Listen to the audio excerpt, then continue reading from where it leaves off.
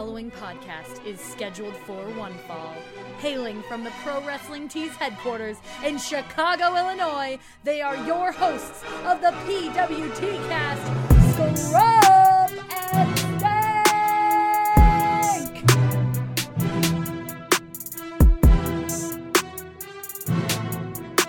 Bang bang, what is up you guys? Welcome to episode 35 of the PWT Cast. My name is Scrump. And this is Stank.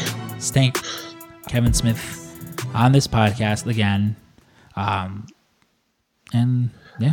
That's 100% pure PMA. PMA. Him and Joe Rogan. I mean, listen, Joe Rogan has nothing but time right now to be doing interviews. Yeah. Joe Rogan, we'd love to have you. Yeah, right? Like in some of those elk steaks that he's always cooking. Oh, that looks so good. But yeah, so again, thank you to Marty and Sarah. And before we get into the question part of the podcast, I know there was a special friend of the show that you wanted to shout out, Dave. Yeah, I got my friend Chase Alexander. He, we've been in some art groups together and big wrestling fan. And he was actually doing stuff with Kevin Eastman of the Ninja Turtles. He messaged me out of the blue and said, "Hey, I'm doing some spring cleaning and I came across a treasure trove of like Attitude Era posters. A lot of them probably came out of like Raw magazine and stuff like that. But like he sent me like this comprehensive list of like pictures. He's like, have anything that you want. So I'm definitely going to be going through that tonight. And, we need some decorations for that office because we got to start shaping it up pretty soon. Ooh, I told you, I mentioned this specifically. I'm like, look for some Eddie with a mullet because for sure. Nothing says Attitude Era like Eddie Guerrero with that fucking mullet. Yeah. So thanks, Chase. We'll be looking through that list, and maybe we'll send you something nice for all the effort. Yeah. So. Right. Always appreciate anytime anyone wants to, donate anything. We mentioned last week that we had the employee fund for all the employees that aren't working at Pro Wrestling Tees, and I mean even myself included. I know next week we'll be working some hours.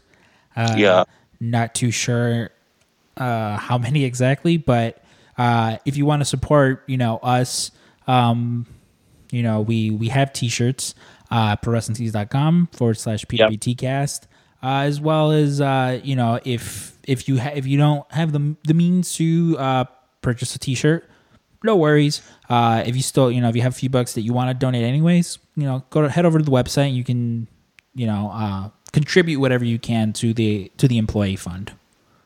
Yeah, we got a lot of good people working here that, some of them can't do the stuff that, me and Berta are doing because it requires them to be there, during the quarantine stuff. And we're trying to all be safe. But, help support the company that's been covering your torsos in delicious shirts for years. So, yeah, exactly.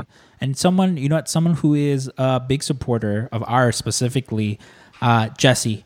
We've mentioned them. Yes. We've mentioned them so many times. Jesse Kohlberg, I believe, is how his last name is pronounced. He's Red Fan of the Week for us.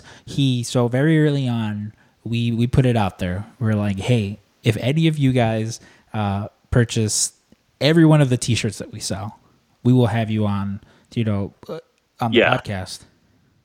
Goddamn, Jesse, what did he do? He bought he did it. Yeah, he bought every single shirt that we'd put out, and even after we were like, "Yeah, for sure, you're on," he still went and bought like I believe it was like the Movie Talk shirt that we had put out after we'd already told him, we're gonna have you on. He still went ahead and bought that one. And true friend of the show. Yes, true friend of the show. Super great guy. I ran into him briefly during C2E2 weekend, but it was pretty busy with Pong, so we only talked for like a little bit. But great guy. Like I greeted him with like a giant hug because, everyone who supports us, whether it's just with like a retweet or, purchasing some of our stuff, kind words. Yeah, we love you guys. And he's someone who's been supporting us for a long time.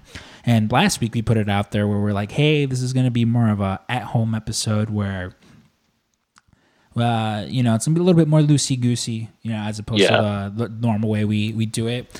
So we said if anyone has any questions you guys want answered, any comments, whatever, go ahead and send them over to us. And sorry, I had to burp. And Jesse was the one who sent us a nice comprehensive list, different questions too, for the both of us, which was a nice touch. Exactly. I think the first one is the same, but the next few ones, we were just double checking, making sure that it wasn't all the same questions, and we got some personalized ones. We got some personalized ones, which is pretty good. So should I start, or do you want to start, or how do you want to? Let's start with the one that he asked both of us, and then you go and I'll go. Okay, cool. So you should I'll read it. You read it? Okay, sure. Yeah. He says, how do you see Marvel introducing mutants into the MCU, and which mutants do you think will be introduced first? Personally, I think I kind of think we're going to see like a soft introduction through WandaVision. In comics, Scarlet Witch was the one that stopped mutants from being born, so I think it'd be a nice little reversal to have her somehow be responsible with like bringing mutants in. Also, I think we talked about this before. The Multiverse of Madness for Doctor Strange might be introducing different multiverse aspects coming in, so maybe we get mutants that way. I don't know. I mean, what do you think? So my two theories that have been kind of just rattling around in my mind for the longest, not just specifically with this one, but just know, whenever the subject of how should they introduce the mutants comes up, I have my two go-to answers. The first one being WandaVision, reverse House of M, basically. She introduces everyone, brings them in. Because there's nothing to say that there aren't already mutants there. Yeah, I mean, just because we haven't seen them in the movies doesn't mean they don't exist. Exactly. Like you look at Captain Marvel, who had existed in the MCU for almost 30 years. Technically like 30 years or something like that, and we never heard. And like some people want to be like such continuity like sticklers. It's fine. I understand. Yeah. I get it. Kevin Feige did not anticipate, and how could he anticipate 30-something movies, down the line? So it's fine if they have to kind of, fudge the continuity a little bit. It's okay. I forgive them. But the second one, I think that we might. I don't think the Multiverse of Madness will introduce them, just because, like, there's already so much going on with that I feel like it might be overkill. So I think we might get a glimpse of them, or at least see like the X gene being introduced via the Eternals, and specifically more so because over the weekend the hot rumor was that Namor was going to be introduced, that they were going to introduce him and they would show you the fall of Atlantis, because this movie spans over thousands of years. And for those of you who know of Namor, he is the first mutant. The first mutant. So I definitely think Eternals / WandaVision will be the way that we were introduced to them. And as far as who like the first mutants that we focus on should be, I kind of left field. Have it be the New Mutants. That movie's still coming out. I definitely think there's a way to retcon that into the MCU.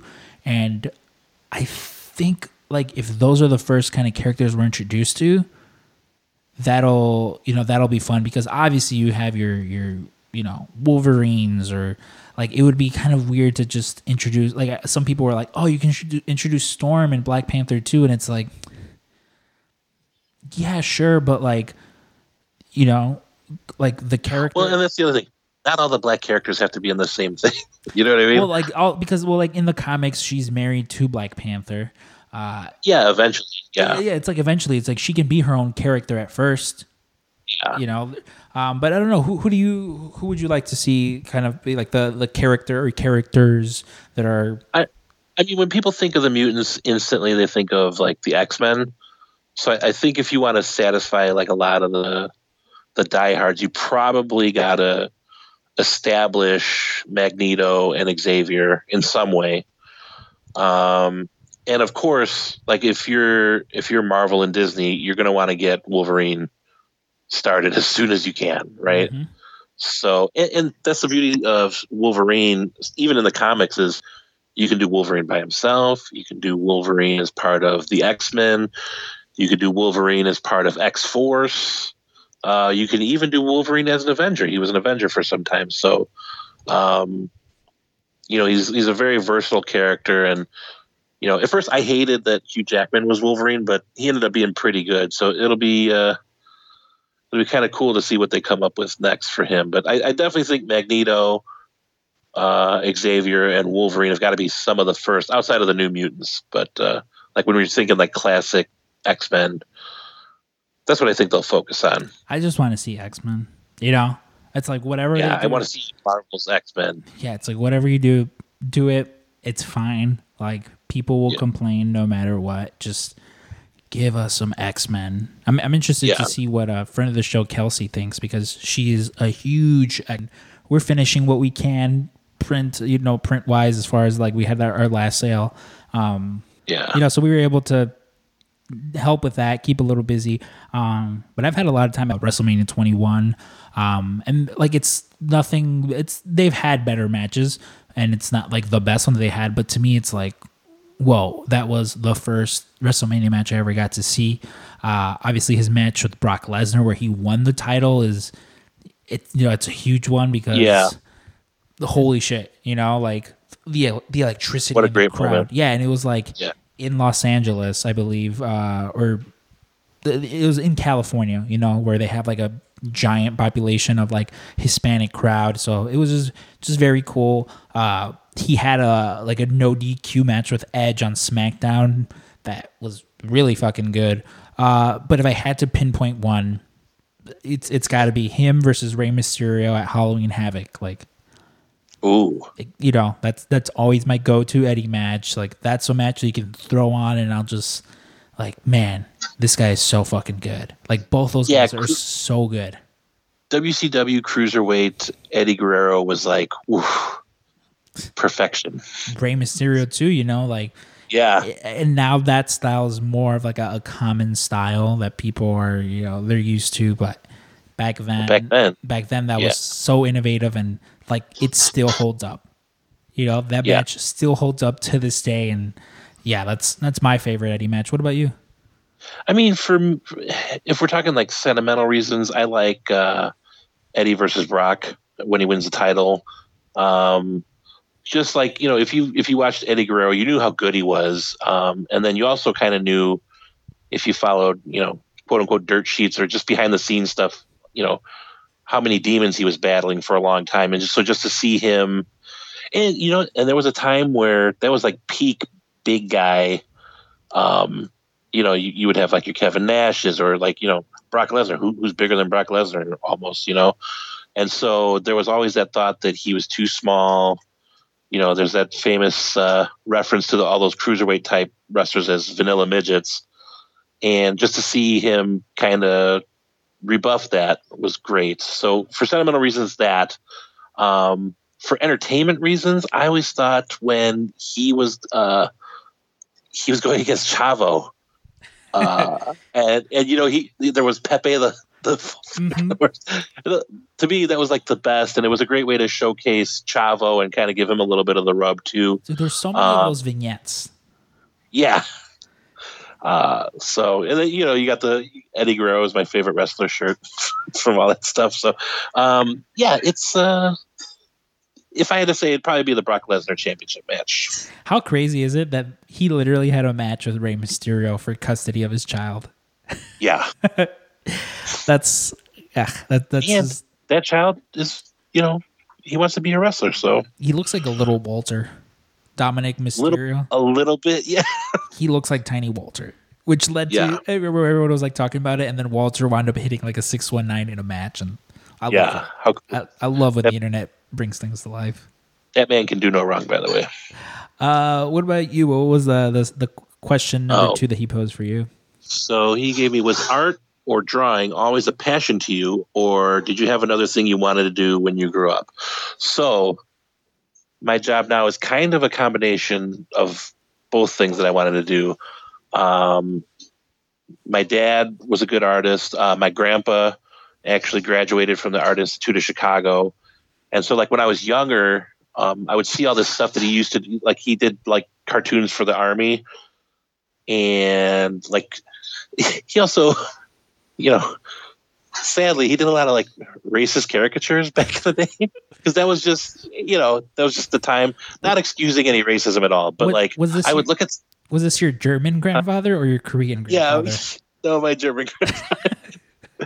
But there'd be like these real stereotypical depictions of African Americans, and it's just like if you saw it now, you'd be like, "Oh, what the hell is this?" But like back then, to a lot of people, how times have changed and for the better. So plus they don't compare to your racist caricatures. No, my racism caricatures are top notch. No, but no, he was a great artist, and so like I would spend every Saturday I'd go to his house, and then I would spend my whole Saturday trying to impress him with my art. Like I would draw comic book covers from like a Batman cover, and then he would just tape them to his wall, and his wall was covered with like lined notebook paper with like some really subpar pictures of Batman and Superman and anthropomorphic boogers. People like I would draw farts somehow, and he would love it, and so he would encourage me with that. So I was always drawing when I was a kid, but I always told people that I wanted to be a pro wrestler when I was younger because I was so into it. So that never happened, but I'm able to take my art and work with pro wrestlers so that, I'm about as close as I could get to that without being it. And so through this whole job, I've gotten to meet some of the most wonderful people. I've gotten to talk to people that I idolized on my screen when I was a little kid in the 80s. And yeah, work for Pro Wrestling Tees has been like one of the coolest things ever. So pretty much I'd say dream come true, Definitely sounds like the boyhood dream has come true. Yeah, for sure. So he throwing it back to me. I don't know if you'll be able to answer this one just because you're usually there till about 5:36 unless we have to like record. Yeah. Jesse asks, what are late nights at PWT like? That he's always like when you had the water issue or during the Black Friday sales, knife throwing notwithstanding. For context for that, we had a flood a while back where the entire place got flooded and there was no stopping it. So Frank and I were here with Ryan till about 3 in the morning. And then Ryan just stood here the rest of the night till the plumber could come back in the morning with a solution to how to fix the flooding because we didn't want the whole store to drown basically. But when we were doing that, we Ryan was like, "Hey, you guys want to throw knives?" Which of course we're like, "Yeah, of course, yes, let's throw knives." And me, Frank, and Ryan just sat there throwing knives. But our late nights, I mean, typically the late nights are post like our 4th of July sale and sales. And Black Friday. Black Friday obviously being the longest one that we have just because it's typically our biggest sale. And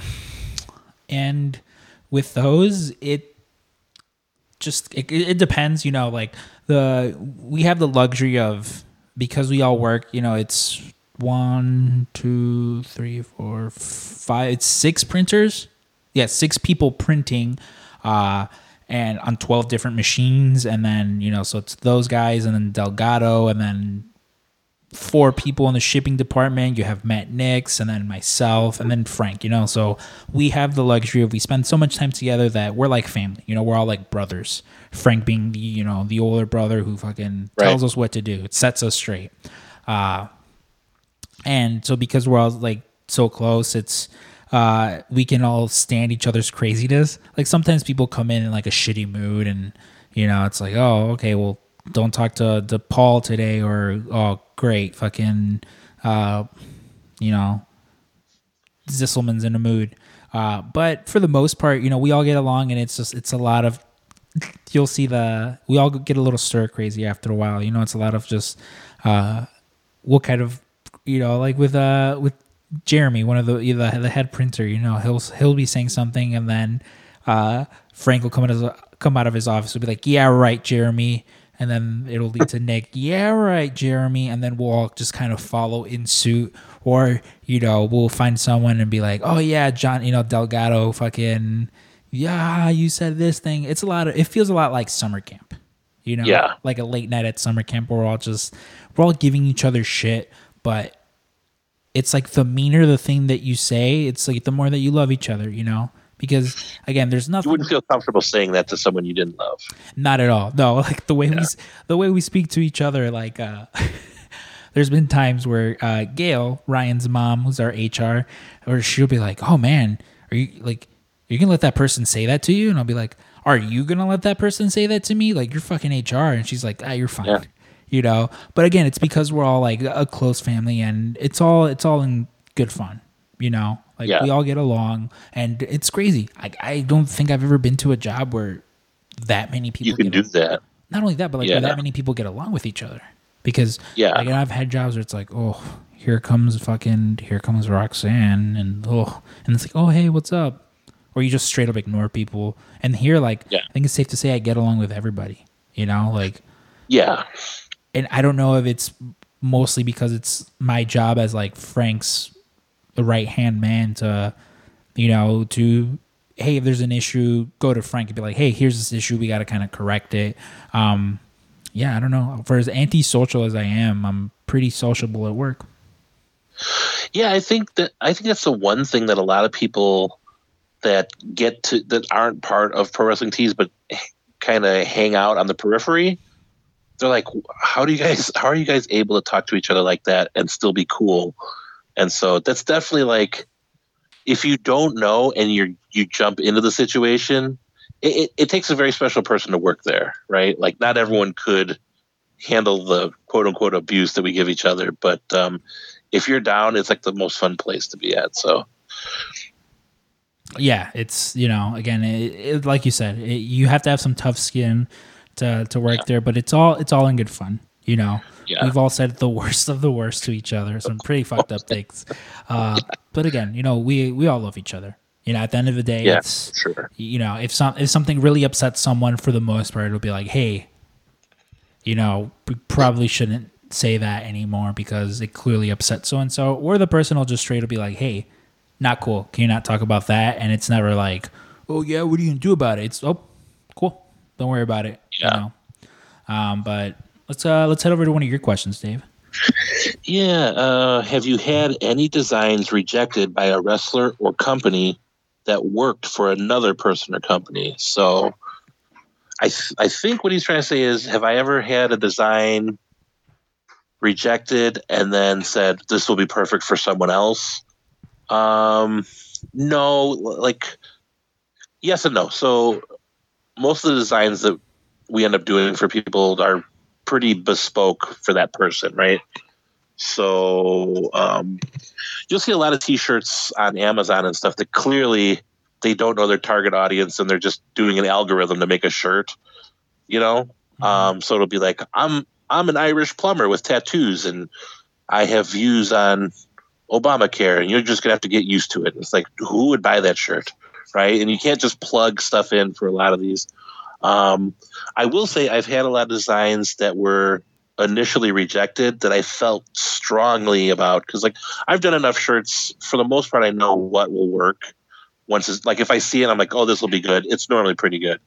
And not from an art, I'm not tooting my own horn here, but I know if something will sell or not. We'll put it that way. So I've definitely had feedback from people where they're like, this is not what we want, and then they'll come back later and say, okay, we'll do that. And then it ended up being a really good shirt. So that's happened a lot.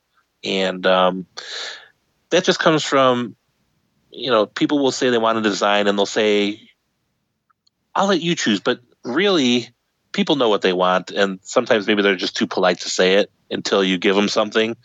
And sometimes people's ideas for designs are not great.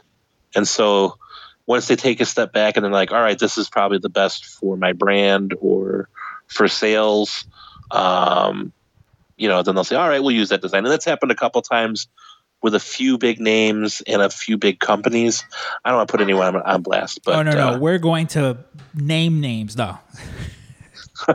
So yeah, we had a few podcasts, a few famous wrestlers or wrestling personalities, and some companies. So, but it's all good. When it comes to that stuff, I have no ego about it. If someone doesn't like something, I'm there to give them something they like. So it's not my shirt store; it's theirs. So, in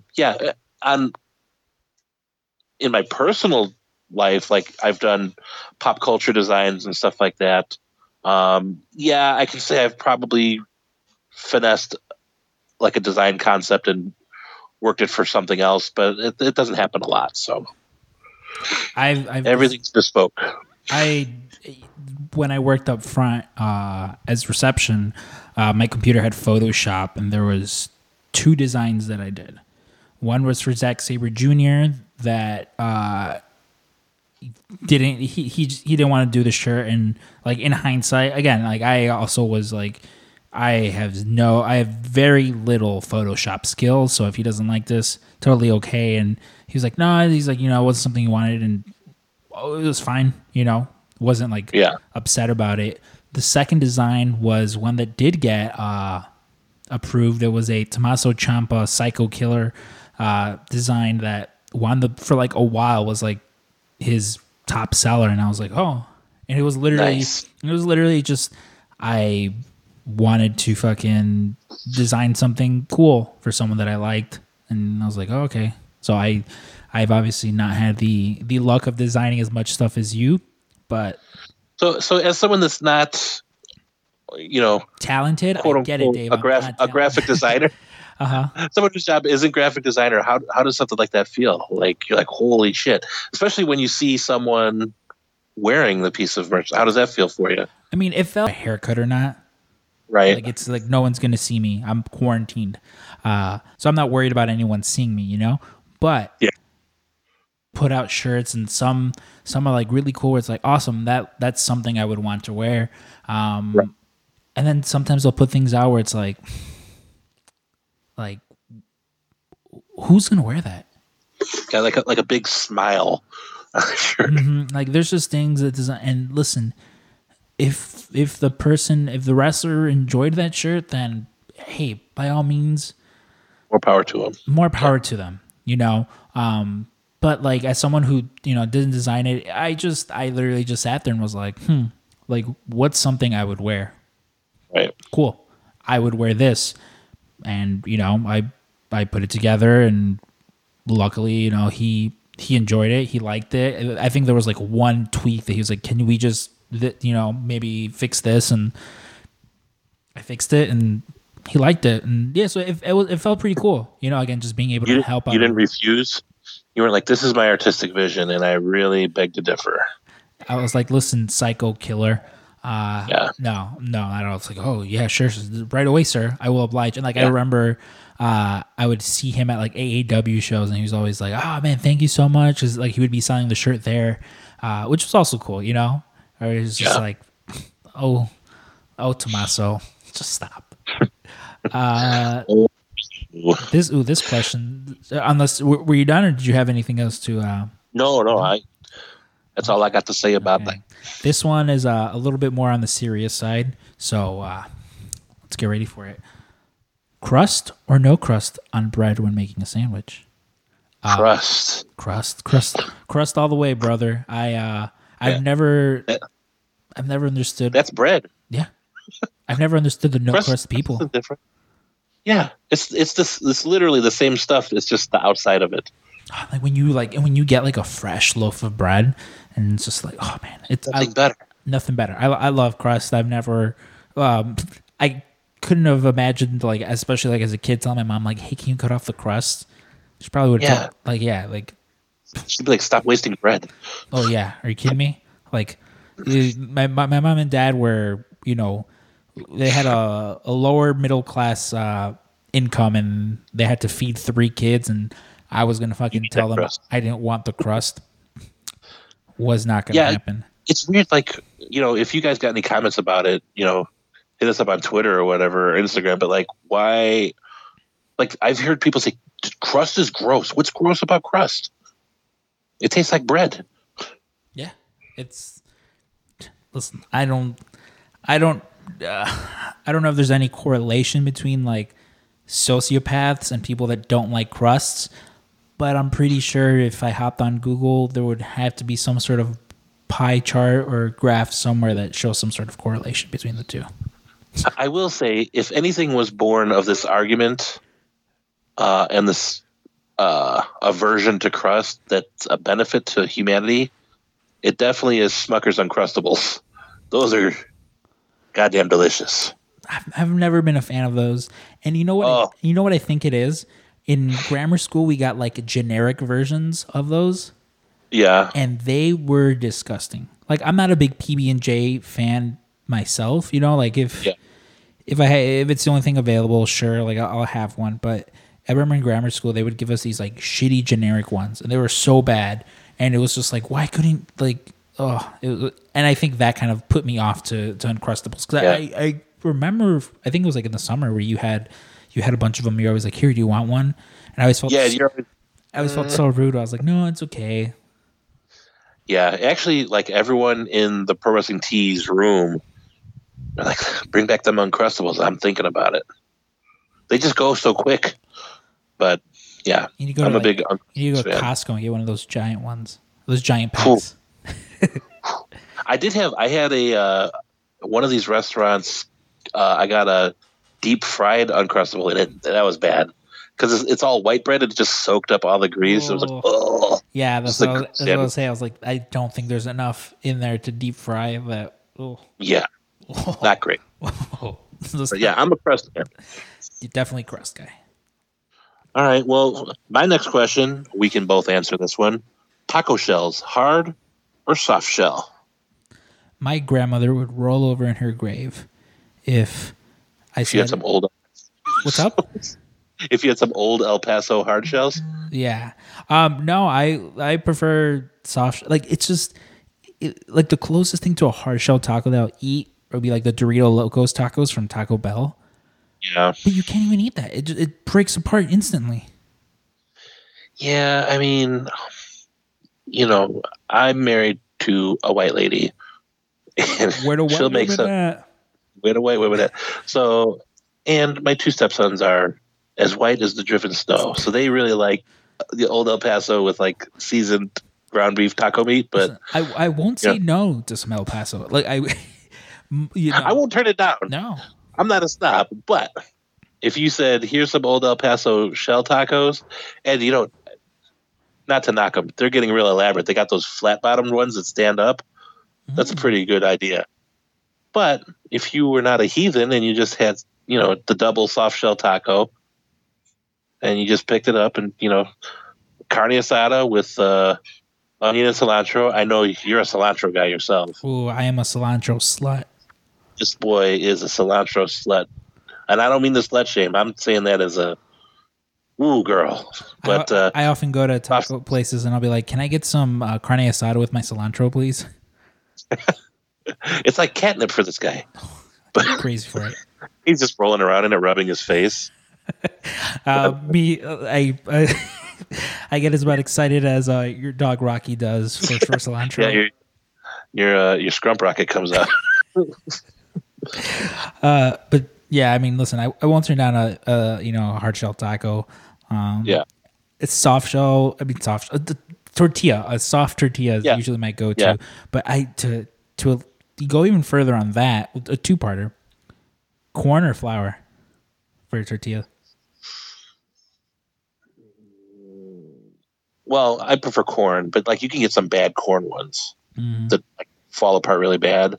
But I'll say corn. Well, like with me, so there's the only tortilla brand that I will have in my household is El Milagro, which is the white package with like the little lady hand making the tortillas on there. If anyone's seen that, which funny enough, I almost dated a girl who at one point was the heiress to the Milagro tortilla like corporation.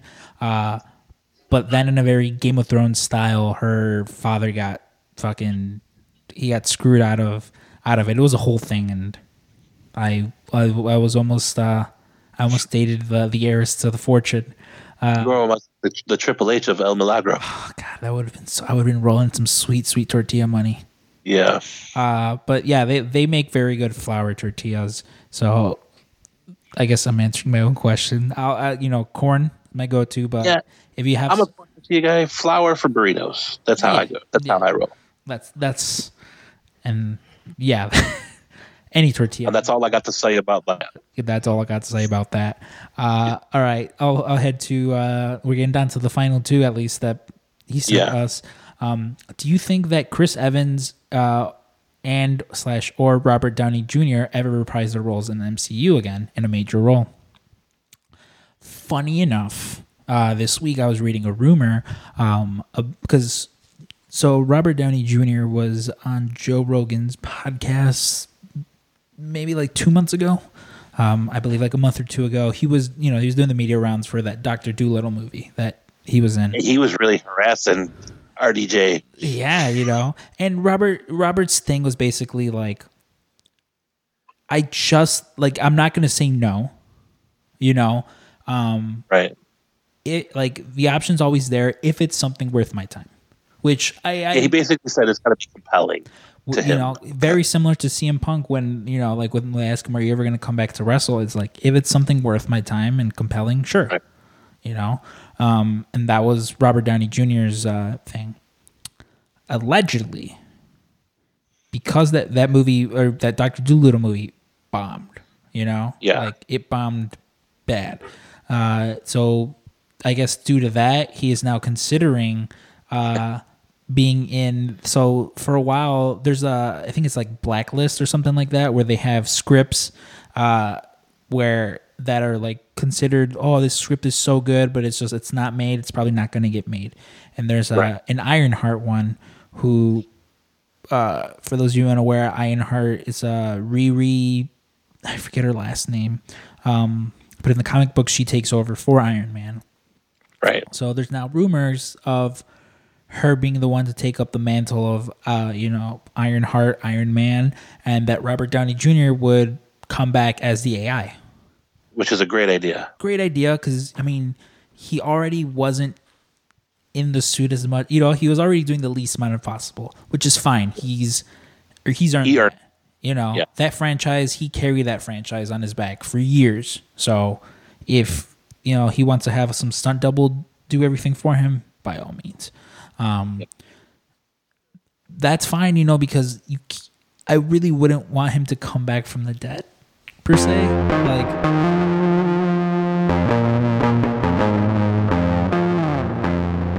All right, guys. So with everyone being quarantined, everyone's stuck at home. One of the things that we've been missing a lot of is wrestling shows, live wrestling shows, especially in Chicago. There's so many different companies that run, and if you go to like an AEW show, their backstage correspondent is someone who, if you listen to this podcast, you're very familiar with her. Me and Dave, we joke all the time. This podcast is, it's the Pro Wrestling Tees podcast. We hardly ever talk about wrestling. The one thing we do talk about, though, amongst many others, is how much we love Sarah Joy Shockey. We've had guests on here, and it's, it's almost like, oh, this is now the, we have a bit on the show, Fan of the Week with its own intro music by Kevin Aldridge. Dave and I, we often joke we should just have the "How much do we love Sarah Joy Shockey" bit, and for sure. Kevin do our own music to it, because everyone we've had on just has nothing but the nicest things to say about her. So without further ado, let's get to it. Sarah Joy Shockey. Sarah, how you doing? Oh, fellas, this has been great. I got enough joy out of that 2-minute intro to carry me through the rest of the quarantine. So I'll catch you later. Thank you so much. Yeah. Sarah, what have you been doing throughout this quarantine? Because I know you're lucky enough you were able to work from home, but aside from work, what's been keeping you sane? So I feel like in a weird way, I've been self-improving for the last, like, I want to say about 5 years is when I really started to get on the track of like, not just like saying how much I want to improve, but like really trying to figure out and like crack the code of like, what makes me happy? What makes life in all its ebbs and flows good for me?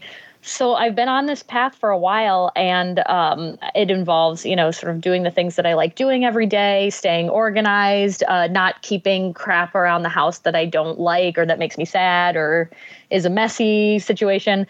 So I've just been doing my 5 things every day. It's called a Diamond Day, and I preach about it all the time. But for me, they're read, write, draw, which also includes like crafting and cooking. Like drawing's the artistic kind of one. Sing and exercise. And if I hit all those 5, I get to put a little diamond in my tiny logbook. And I've been on a streak of Diamond Days since like the beginning of the year. Like basically January 31st, I had one, but then this year started, and it's like now it seems like impossible to break the streak. And I've found different creative ways to do it. And it is really keeping me sane, and it's keeping me like making things and reaching out to people. It's just like this extra investment, because I know that every day holds something for me that I will enjoy doing, because those 5 things are things I enjoy doing. But I've just had to be more creative about it during the quarantine. That is one of the things that I've always admired about you, is that you're always just like, you're always doing something, I follow you on social media. So it's whether you're, whether it's a drawing that you're like, oh, hey, I thought this would be funny, I drew this, or I forget what the website is. The WordPress, sometimes you'll just, it's these beautiful things. Oh, Medium, yeah. Medium, there you go. You'll put together. So I imagine for someone like artistic like you, it's very easy to, like, oh, hey, you have to stay at home and you can't go outside, you can't really interact with people. Because I know when they, when everyone's like, oh, you have to stay home, I'm like, all right, well, that's fine with me. I have enough, comic books, regular books, and just have enough stuff. Kind of like you, where it's like, in my mind, I'm like, okay, I can't sit down and watch Westworld all day. I have to get up and do other things, because there's definitely been days where, and like I told Dave, where I was like, oh, like I mentioned Westworld. I'm like, I'm going to watch about 1 episode a day. I don't want to blast through the entire thing. And then almost immediately, like the next day, I was like, oh, I was up all night. I went through 6 hours worth of TV, and I'm like, just completely. And now it's gone. I'm like, now it's gone. Now I have to wait for weekly episodic television, like some sort of caveman. But it is wild. Like, it tells you it forces you to take inventory of like whether or not you like being at your place, whatever that means to you. Well, I like that that's like a system of like accountability that you're doing too. Like my wife, she just got like an Apple Watch, and like there's this thing for fitness, like the 3 rings that she's got to complete, and it's really like motivated her to keep doing stuff. So like, yeah, having like your little diamond system is great. I mean, even if you're creative, sometimes you just get creative block, and then I felt the well was running dry recently. Yeah. Like a couple days in a row, it was like a struggle, and I was like, what am I even going to write today? Like, what am I even going to draw today? But then of course you hit those moments where you push yourself through and do a little something, so that when you feel creative again, your body's ready and you have the habit of sitting down, and then it'll surprise you when you're ready to like push that extra limit or make something new or do an extra fitness thing or something. Like, it is really good to have like a streak system so that you're ready when inspiration strikes, because it doesn't always. Yeah, well, and even when it becomes like a chore too, you're glad you got it done. Especially when you got a streak. You're like, oh, it was tough, but I pushed through it, and I feel like I accomplished something. So I definitely and also just like being in our place so much. If you don't have anything to show for it, it's like, oh no. Yeah. I definitely feel there's going to be a lot of screenplays that finally get written from people who, much like me, has a folder on their laptop of just so many unfinished screenplays. But Sarah, we mentioned up front, you worked for not only AAW but for Black Label Pro as well. What's that been like, not being able to have your monthly, like, I always kind of just, I don't want to say like therapy almost, but it's therapeutic. You go to this wrestling show and, whatever crazy, things are going on in the world. It's always fun to just get together and in a room with 200 to 500 people that all love this weird little thing that, you know, that we all love. And like, we've kind of just been, you know, we can't do that, at least for the time being. And what's more social than a wrestling show, right? Exactly. Like, how many people have you met just through wrestling? Like, me and Wes Allen, you know, friend of the show, we talk all the time where it's like, man, it's so weird how through this niche, you know, carnival sideshow thing, you meet so many people, and it's almost always, you know, everyone knows everyone, and you kind of, especially with you, Sarah, because you're right there, you know, you're the one that connects everything. You'll often be like, oh, hey, have I introduced you to so and so? And it has happened to me many times where I'm like, oh no, I don't think I have met this Jimmy Lee before. And then you introduced me, you know, to a Jimmy Lee, and, you know, we hit it off, and we're the best of friends. And I can't say you've introduced me to anyone yet who I've been like, oh man, that guy, what a stinker. Yeah, that guy or gal's been a stinker. But, you know, from someone who works those shows. Don't cross me. I'll introduce you to all the stinkers I know. Well, we have all the time in the world now, so I can meet some of those stinkers. We'll Skype some stinkers. But what's that been like, not being able to go and perform, you know, at those shows? It's interesting because I feel like I definitely miss being at the shows, both with wrestling and with improv, like whether it's doing commentary or doing like musical improv or backstage interviews, like whatever it is, there is a very specific feeling that you get from it. And more than that, because I think my standards have shifted a little bit. Like when we're done podcasting, I'm going to have a zazz of energy because I feel like I'm performing right now, even though I'm not really. Right. There's something in my brain that's like, no, this can be the same. So I can get the same sort of rush of performing out of doing these like one-on-one podcasts. We've been doing a lot of extra content for our Patreon of just like interviews and, you know, little ideas. I've been playing Twitch with my friend Ben. So I get the same thing. What I'm not getting is the interactions with the people. And I really took for granted how much I got to talk to a variety of different people who have devoted their lives to entertaining people. So like, you know, just going to a freelance show and seeing like Effie there, or, you know, going to AAW and just like hanging out and cutting it up with Chris Statlander. Like those are so precious to me now, because I think before it was like, yeah, we all just get to do this and we get to do it like once or twice a month and it's cool. And now I'm like, I'll never take it for granted again. It's the coolest thing on the planet. Wrestling is so cool. Performing is so cool. Hanging out and meeting people who care to the point that they've made it a big part of their career. Like that's so exciting to me. And that's the thing I miss the most.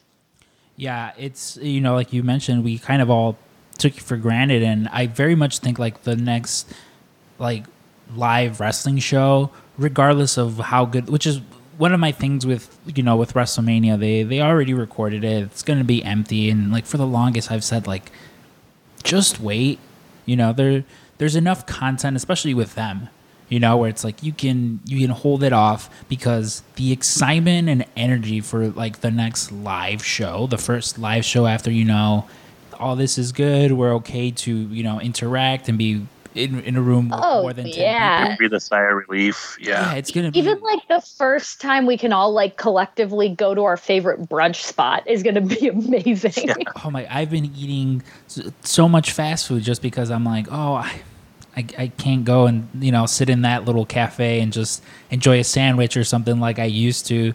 And yeah, you'll hear Marty talk about his coffee shops. That's, I think, his biggest like routine interrupter, is like being able to just go somewhere outside of your place and sit and focus and enjoy something that someone else prepared. Like, oh man, we can't do that? All right. Well, I used to be, because of the weird hours that like I work over here, sometimes I would get out at like midnight and I'm like, all right, well, I got to go do my groceries. So I would like drive to like a 24-hour Jewel or a Walmart, but they all close. You know, they all close at like 7 or 8 now. So it's very weird. I think like it was, but with me, I feel like I took that part for granted, where I'm like, oh, I can just drive to Walmart at 3 a.m. and, you know, buy whatever, buy some toilet paper and some cookies and like a television if I want. Yeah, Walmart's great.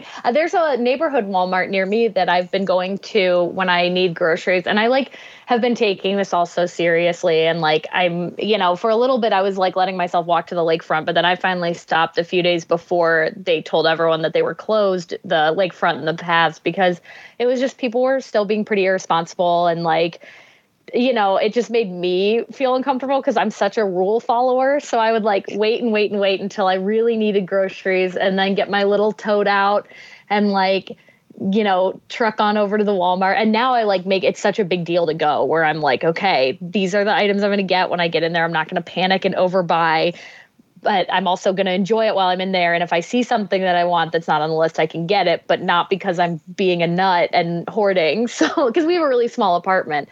So it's really shifted how I deal with that stuff. And I've been cooking almost every meal. We finally ordered fast food one night this week because I was just real tired. And then it became such a special treat.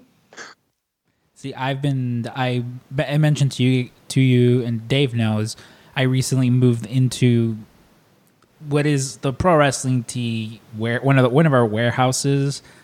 My living room is essentially the freelance wrestling academy. So I've kind of had the luxury of, I can walk around this giant empty building because you mentioned your apartment. God, you can just get in the ring and train, huh? See, that's true. Well, Dave knows this. Last weekend, because I also have the Apple Watch that shows you the 6 rings, and I'm it'll tell you, hey, get up, do some exercise. Yeah, you haven't moved in a while. Yeah, which is I'm all right. Thanks, Apple Watch. Yeah, I'm okay. I know. I'm it's a little aggressive, but I guess I'll get up and go for a walk. But it told me that where I was oh, you have X amount of calories left to burn before you hit your goal, and I was I'll go get in the wrestling ring. So I went in there, I stretched. I was I'll run the ropes. That's some good cardio. And then 2 minutes in, I twisted my ankle, and I was oh no. I was this is what I get for trying to be healthy. It's hard because when I decided that I was going to start playing tennis again last year, I just wasn't necessarily in shape for it. And I used to do a lot of I wouldn't exercise at all. And then I'd hit the gas and then I'd hurt myself. And I twisted my ankle probably 5 times before I learned my lesson. And I went to a physical therapist because it was covered by my insurance. And they were yeah, you're just getting a little older and your muscles don't really work the way that they did when you were in high school. So you just have to be a lot more patient with yourself. And here's some strength building things you can do. And then once you get those, you can do a little bit more. And so it started this sort of long journey of me trying to strengthen myself in a different way instead of being I'm just getting my exercise in so I can check it off the list. Now it's kind of ooh, all right, what are we going to stretch out today? What are we going to focus on? And ice skating became my thing all winter. I was ice skating I don't know, 3 to 5 times a week on my lunch breaks when I was downtown. I'd just walk over because you can skate for free if you have your own skates at the all Chicago parks. And I would go to the Maggie Daly skate ribbon and I just I got, decent at it. But mostly I learned so much about balance and enjoying exercise and loosening up and strengthening. And I'm really glad that I had that time because the day that the rinks closed was March 15th, which was right before we all started working from home. And so it was that chapter is closed and there's no way I could have gone back. But man, next winter is going to be amazing. Yeah, come next winter, you're going to be a pro. I mean, you have enough time to get ready for the Olympics. Yeah, I guess so. Right? We have all the time in the world now. Yeah, they're not doing Summer Olympics now, right? No, 2021. You can't do any of the Olympics now. I think there's some countries who are still no, it's okay, we'll do it. But I mean, I think much like with everything else, when push comes to shove, they're going to be sorry, bud. Sorry, bud. Not this time. That's what's happened with this is the most of the experience with working for these local companies is everybody's got the best of intentions. Their heart's in the right place. They're trying really hard to make it work within the guidelines. And then at the end of the day, it's people don't really care. The CDC and the government doesn't really care what specific event that you wanted to put on in your little category. It's it's none of it's safe. So let's just better safe than sorry. And then hopefully the sooner we all go away, the sooner we can all come back.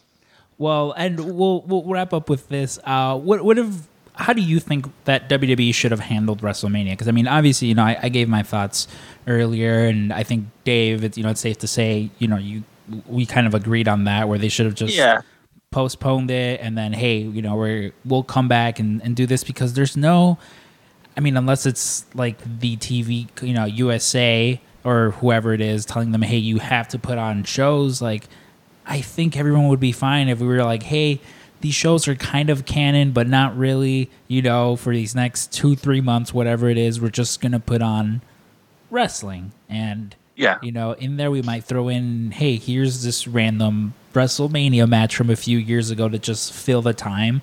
But, well, how do you think all this should have been handled? Because it's, you know, I feel like every wrestling fan has a different point of view on it. And, yeah, just what are your thoughts on it? My thinking is, I would have still put on a big show. Like, I think what they're doing is cool and has a really great potential for, like, interesting different settings and cool matches. But I think I would have done something like rebranded it as, like, What's This Mania or something, where it's like, this isn't WrestleMania. We are going to put on a 2-night show. It's going to be really fun and cool. You can pay-per-view it or watch it on the network. Like, whatever they need to do for their streaming and networks, cool, do that. But it's also, like, doesn't need to be the original WrestleMania idea. Like, do some matchups that you'd never see. Like, put, like, Naomi and Becky in some, like, beach match. You know, like, do something really cool that you wouldn't normally see. And then say actual WrestleMania is going to be postponed. We know this will mess up the normal rhythm. But, you know, if you got to bump, like, a Fastlane or something in the future to get WrestleMania in the fall, that's fine. And nobody would mind. And then, like, you know, the indie promotions can kind of gather around whatever weekend it moves to, and everyone can sort of be flexible and have that horizon to look forward to. Because now it's like WrestleMania is going to have come and gone, and we don't really have anything like that to look forward to until maybe, like, the big AEW StarCast, like, Chicago weekend, if that gets to happen. But yeah, I think What's This Mania is my compromise. That definitely would have been. Yeah. Oh, go ahead, Dave. Oh, go ahead. No, you go ahead. Well, to me, like, WrestleMania is such a big tent pole, like, obviously for a lot of independent companies and conventions and stuff. And, like, it means a lot for the city that it's in. So for, like, a city to lose all that revenue, I mean, Tampa was going to do it anyway with the situation, but, like, to be able to have something where people can gather. And also, like, half of WrestleMania is crowd reaction. You know what I mean? Like, yeah, and that buzz in the air. Yeah, like, one of my favorite matches was Hogan versus Rock, and, like, people have always famously said, if you turn off the sound on that match, it's not a great wrestling match. But, you know, that crowd popping and going back and forth between Rock and Hulk, that made the match special. Yeah. Yeah, or something like the Hardy Boys coming out and the entire arena just flipping out, you know. You miss some of that when you're doing, like, a pre-tape, you know, in an empty room. So that's unfortunate. I'm one of the people that think they should have postponed it. And yeah, you could fill up. This is such a time for, like, underutilized wrestlers to get maybe a spotlight where, you know, like a bigger name, like even, Roman Reigns is like, I don't want to do this. I love that. Yeah. So that's my opinion. And I think that's really smart of Roman because, you know, it's one of those things where it's like you can push and push and push, but you have to balance the risk versus the reward. And I think this is great risk, little reward, whereas postponing is little risk, potentially great reward. But we don't know. We don't know how any of this is going to shake down. So everyone who's still making things happen and, like, pushing through and broadcasting and traveling and the people doing the essential work, you know, even the delivery people I see going through, it's like those are the people who are really being strong during this, and folks who get to hang out at home, like, we get to just be here kind of doing our jobs doing that. Like, I feel there's very little to complain about because I know how much harder it could potentially be. So I'm just sitting in my house trying to make people smile and make some nice content until we know what's going on. Well, I can definitely much say, as someone who not as Scrump, your friend who listens to all your shows, but as Alberto, the consumer of all the stuff you put out, that it's definitely helping. You know, you and Marty, whenever you guys put something out there, it's always just like, okay. It's like just getting to sit with two friends in a room and just laugh for like an hour and a half, as opposed to everyone, there's a lot of other shows out there who just, they bring up a lot of the negative stuff, but that's, the doom and gloom. Yeah, that's what Marty listens to almost everything. And I think one of the first weeks when we were all staying at home, we looked at each other and said, like, let's be the podcast that people don't have to worry about getting scared during. Like, let's be that podcast. We still got a complaint email that we dunk on WWE too much, but, I try to handle that stuff as best as I can. And like, I wrote this like pretty well thought out response of just like, hey, I want to be honest. I want to have fun. I hope I'm never like, dunking on the talent and the people, but also like, I don't want to pretend that I'm having a great time if I have some thoughts on how something could be better. And I think I can do that constructively, but there's always going to be people, like, no matter what you do, you can't please everybody. So just out here trying to please the people that are pleased by me. Well, yeah, I mean, listen, it's like you said, there's very constructive ways of criticizing things, and you're definitely not someone that I could ever see just going on Twitter and like adding the wrestlers and telling them how much you dislike what they're doing. I think it's very. Can you imagine how much that would mess with somebody if out of like all the people I just randomly added some indie wrestler to like, I think you could do better, getting weak. Especially now. It's like, what is she doing? You're a real stinker. Yes. I always think about that. Well, there was recently Fat Joe.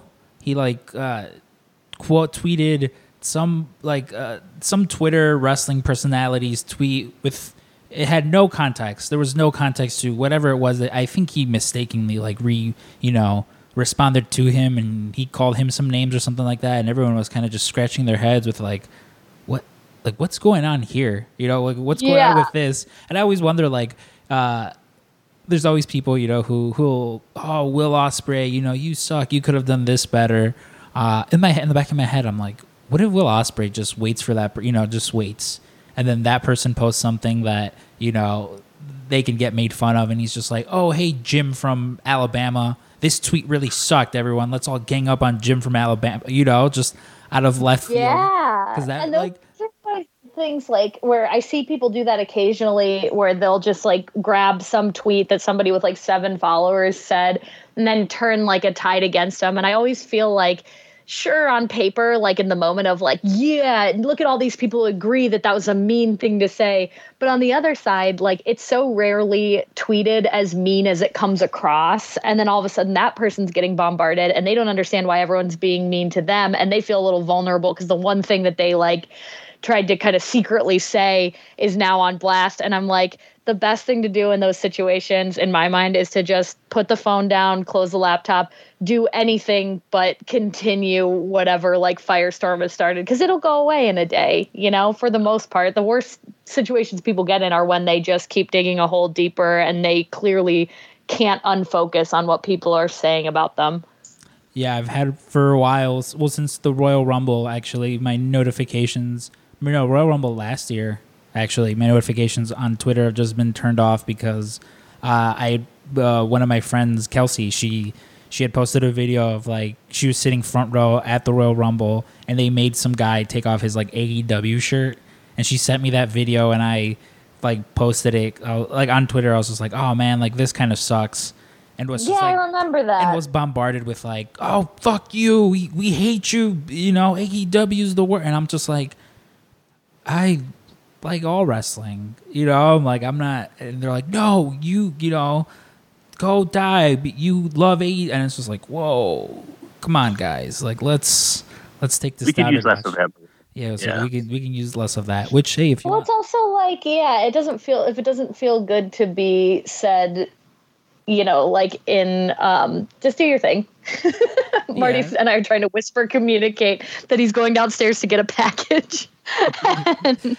No, that's fine. Well, oh man! But yeah, the point is just if you don't have anything nice to say, it's probably better to just not say anything, especially on social media, where somebody could, if somebody's not having the best mental health day and you really hit them with something, like it's going to bother them for years. And I can tell you, there are emails that have been sent to the podcast that I will never fucking forget. And it's like, bummer. And they probably have no idea, but it's like, there's a person out there that's like, hey, boy, you really hurt my feelings 4 years ago. And I don't remember their name and I don't look into it anymore, but I remember their words and it sticks with you. And it's like, think about that maybe if we're trying to spread joy in the world, and already people are more scared than normal. So, a little bit of empathy goes a long way.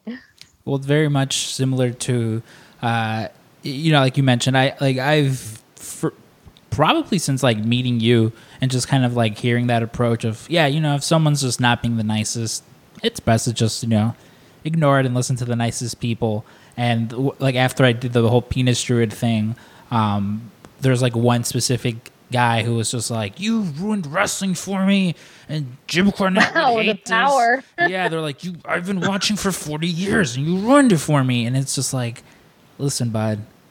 That seems like it's on him. Yeah, it's like like this very much this very much seems like something you should talk with like a therapist about, because if 12 people coming out in inflatable penis costumes is ruined, your life. 40-year love. A 40-year love, like, buddy, and also on the flip side, someone like that gets so bothered, clearly they're not the best judge of anything. You know what I mean? So to take their comment personally. Yeah, I think I wrote in a journal a long time ago, like, why take their words to heart? Where I think if you listen too much to the super nice people or too much to the super mean people, you're going to lose perspective on what you do and who you are, which is like, it's wonderful to hear nice things that people say, and I appreciate it and I love it. But at the end of the day, I want to continue to be my own, like, sort of harshest judge, because I know that I know how to do it well for myself. And if I'm getting a little weak-minded or if I'm wasting too much time, like, I'm the person who determines my next move, and I don't owe it to anybody on Twitter, anybody that I've met, any wrestler that I really like respect. At the end of the day, I want to respect myself and the things that I do. So that's kind of how I approach social media and pretty much everything else. That's a good approach to take. Yeah, and see this, ladies and gentlemen, is why we spend our weekly 45 minutes on the PWT cast praising one Sarah Joy Shockey. Sarah, where can people find you online? Oh, I'm online all the time. At Sarah Joy Shockey on Twitter, at Marty Sarah Pod on Twitter and Instagram. If you have ideas for Patreon content, at Patreon or patreonbuddy@gmail.com. Marty runs the Marty and Sarah Love Wrestling at Gmail email, which you're also welcome to get to. We live together. We communicate very frequently. Yeah. And it's crazy to think now that Marty and Sarah, Marty Sarah Pod has been running for as long as it has, because, 4 years. Yeah. Like I mentioned, I specifically remember Marty telling me, he's like, yeah, me and my friend were going to start doing Wrestling Without Depression. He said my friend back then. That's so nice. That would have flattered me so much. Yeah, and I was just like, oh, yeah. I'm like, that makes sense, because, like it's when Marty had Wrestling with Depression, I would listen to it all the time, and occasionally he would have like wrestlers on there, but there wasn't that much for someone who, if any of you know, Marty DeRosa, man, eat, breathe, and sleeps professional wrestling. So it was very weird that like he had his own podcast and hardly, if ever, talked about wrestling. It was more so about mental health and stuff, and it made all the sense in the world when he was like, yeah, I'm going to start my own wrestling podcast. And then for that person to be you, it's like, it's like it worked out so well. It's like in every way. It's like when they combine chocolate and peanut butter. It perfectly went together. It really did, and we're almost to our 200th episode, so it's really cool every time we hit one of those milestones to just kind of take stock of like how many buddies have been on the show, how much we've talked, how many people we've met along the way. I mean, I really became friends with you and both of you through wrestling, podcasting, and pro wrestling tees, and everything just is in one big vortex of like friendly people who are doing their best. I specifically remember we went to watch, it was a Ring of Honor pay-per-view. And I promise this will be the last story, and then we'll get to Marty, because we've probably said it on, much like with every podcast. This is the fifth post. This is the fifth time we've said, and with this we'll wrap up. But I remember Marty invited me over to his house. It was You were there. Jimmy Lee was there. I think Sam Ash McHale was there as well. It was like Mount Rushmore of Chicago wrestling fandom. Exactly. And it was like a Ring of Honor show. And Marty's like, yeah, if you want to come by. And it was his old apartment too, the one over on Damon when he was still there. And he's like, Sarah's there. And I was like, I'm going to bring a pro wrestling t-shirt to Sarah because then maybe, I'm like, maybe she'll like me. Maybe she'll want to be my friend if I bring her a pro wrestling t-shirt. I think I already liked you before I ever saw you because Marty liked you. Which always warms my heart. Like it's... I think I told you before where there was one time where Marty had told me, he was like, if I don't do wrestling with depression anymore, but if I did, you'd be the first person I'd ask to come on. And unfortunately, before all this, we were supposed to sit down and record an episode of Wrestling with Depression. But I remember telling you, I was like, Marty saying that to me, that was my WrestleMania moment. Yeah, and hey, maybe if you wanted to not do it in person, maybe you can do it not in person. You can ask him about it when he comes on the show. He's in the other room. Yeah, well, speaking of Marty, let's get to it. We mentioned Marty and Sarah Love Wrestling, which if you listen to the show, again, we talk about Marty and Sarah Love Wrestling all the time. But one of the other hosts of Marty and Sarah Love Wrestling is the aforementioned Marty DeRosa. All right. First of all, thanks for having me on. And second of all, ladies and gentlemen, coming to the Skype setup I have on my bed, it's Marty DeRosa! All right. All right. What an intro.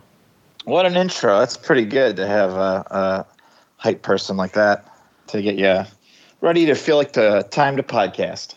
There you go. Well, it's good as ever. When we came up with the concept, we're like, we want to do this podcast. Sarah was the first person I approached to do our intro, mainly because she did yours. And, I think she's also done Jimmy Jacobs' intro as well. And, it's much like Kevin Aldridge. When you need someone to do something wrestling podcast related for you, there's two people you got to reach out to. You're stealing all my people. Yeah, well, it's you poaching them.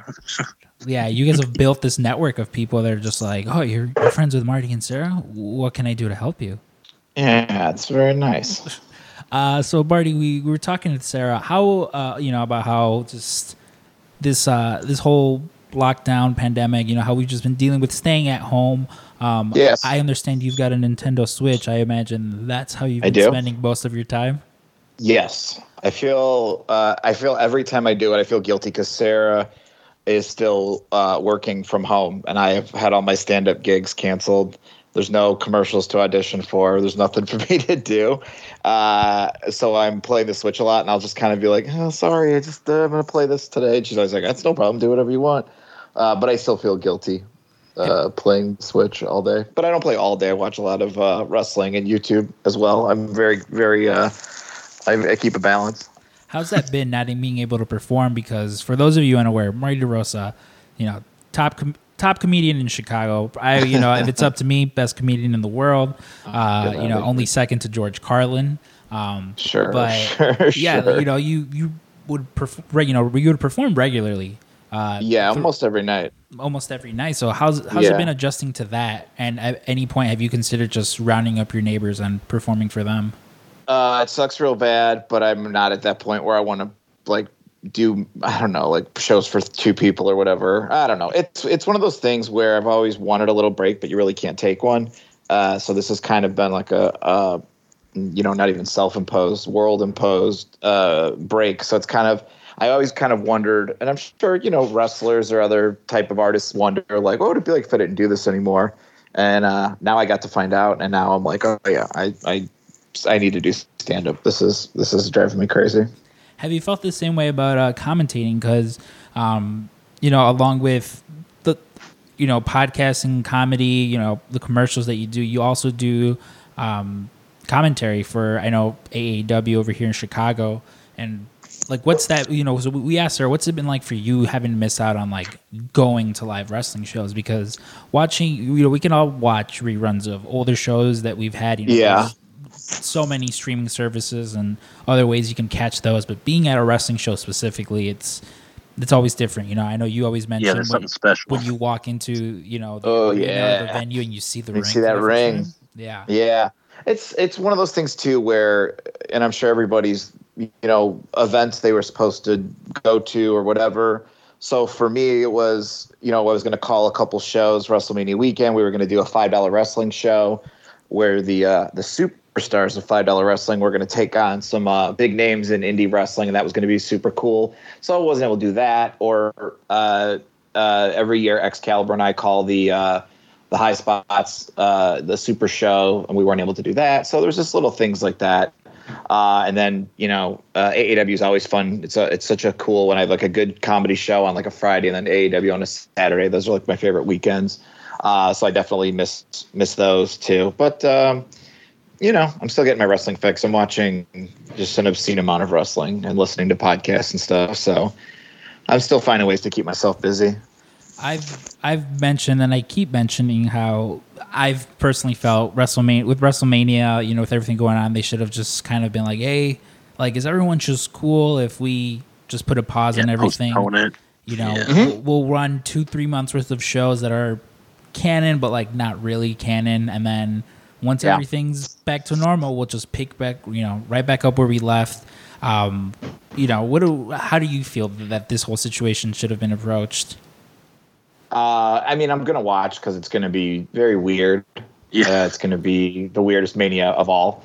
Obviously it probably would have been cooler if they just took some time and thought about it.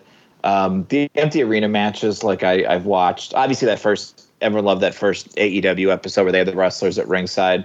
It was less fun this past week without the wrestlers and just kind of cutting back to that trailer, whatever they were all in, or that dressing room. I just think as far as Mania goes, I wouldn't have minded if they did it in, May or June or whatever they were talking about, and having it in being one of the first big events now that, when everything gets back to normal. But I think that, it's going to be weird. And if they are just like, we don't stop for anybody. This is an interesting time if you're like a weirdo like Vince who doesn't quite understand the real world. You just are in your bubble, and everyone always tells you, what you want to hear. So it's like there's going to be calls that he makes that it's just like, yep, no one was going to talk him out of that, and Mania's at the top of the list. Now, I've not brought this up with you, Dave, because I wanted to bring it up right now when we were talking with Marty. So they've been doing everything at the Performance Center, which is essentially, maybe 5-10 minutes away from Full Sail. Yes. Right. Now, me and Ryan Barkin, we were talking about this yesterday, where they have all that green screen stuff down at Full Sail.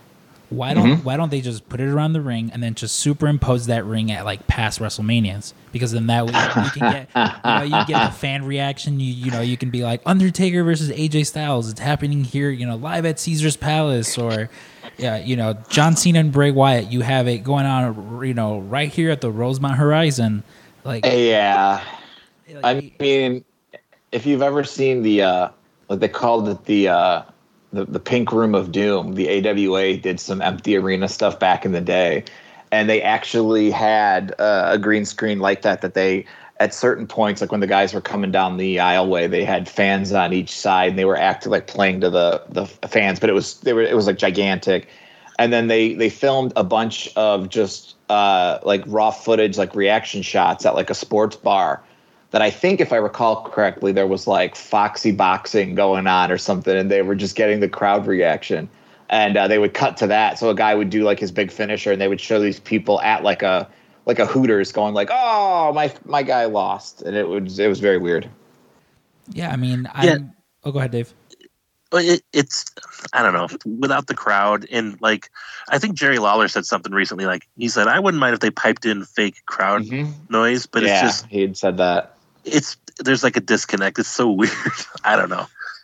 A green screen would be interesting, but like they'd almost have to play it for a joke. You know what I mean? Screen or what we talked about on the podcast was having little windows all over the screen of people that were reacting. But obviously, it's like you have to have like vetted WWE fans. You don't want somebody like getting real wild on those live feeds. Yeah, you can't have someone flashing their wiener. Yeah, and you can't have the delay also. So it's not like you could do Skype and have a wrestling match and then there's that 3-second delay. Yeah, there's a body slam and then 3 seconds later. Yeah, so that drives me crazy when I watch. Like, we got the sling, and sometimes sling is off a little bit. And when they're doing the 3 counts, that's when you see it the most or whatever. And that drives me crazy. So Marty, one of among the many podcasts that you've done, one of my favorite was that you used to do is That's What They Want You to Think with friend of the show, Dan Friesen. Yes. And I know very early on, before everything kind of got as serious as it did, Chris Jericho, I don't know if you listened to his coronavirus episode where he had these conspiracy theorists quotes that I want to put on.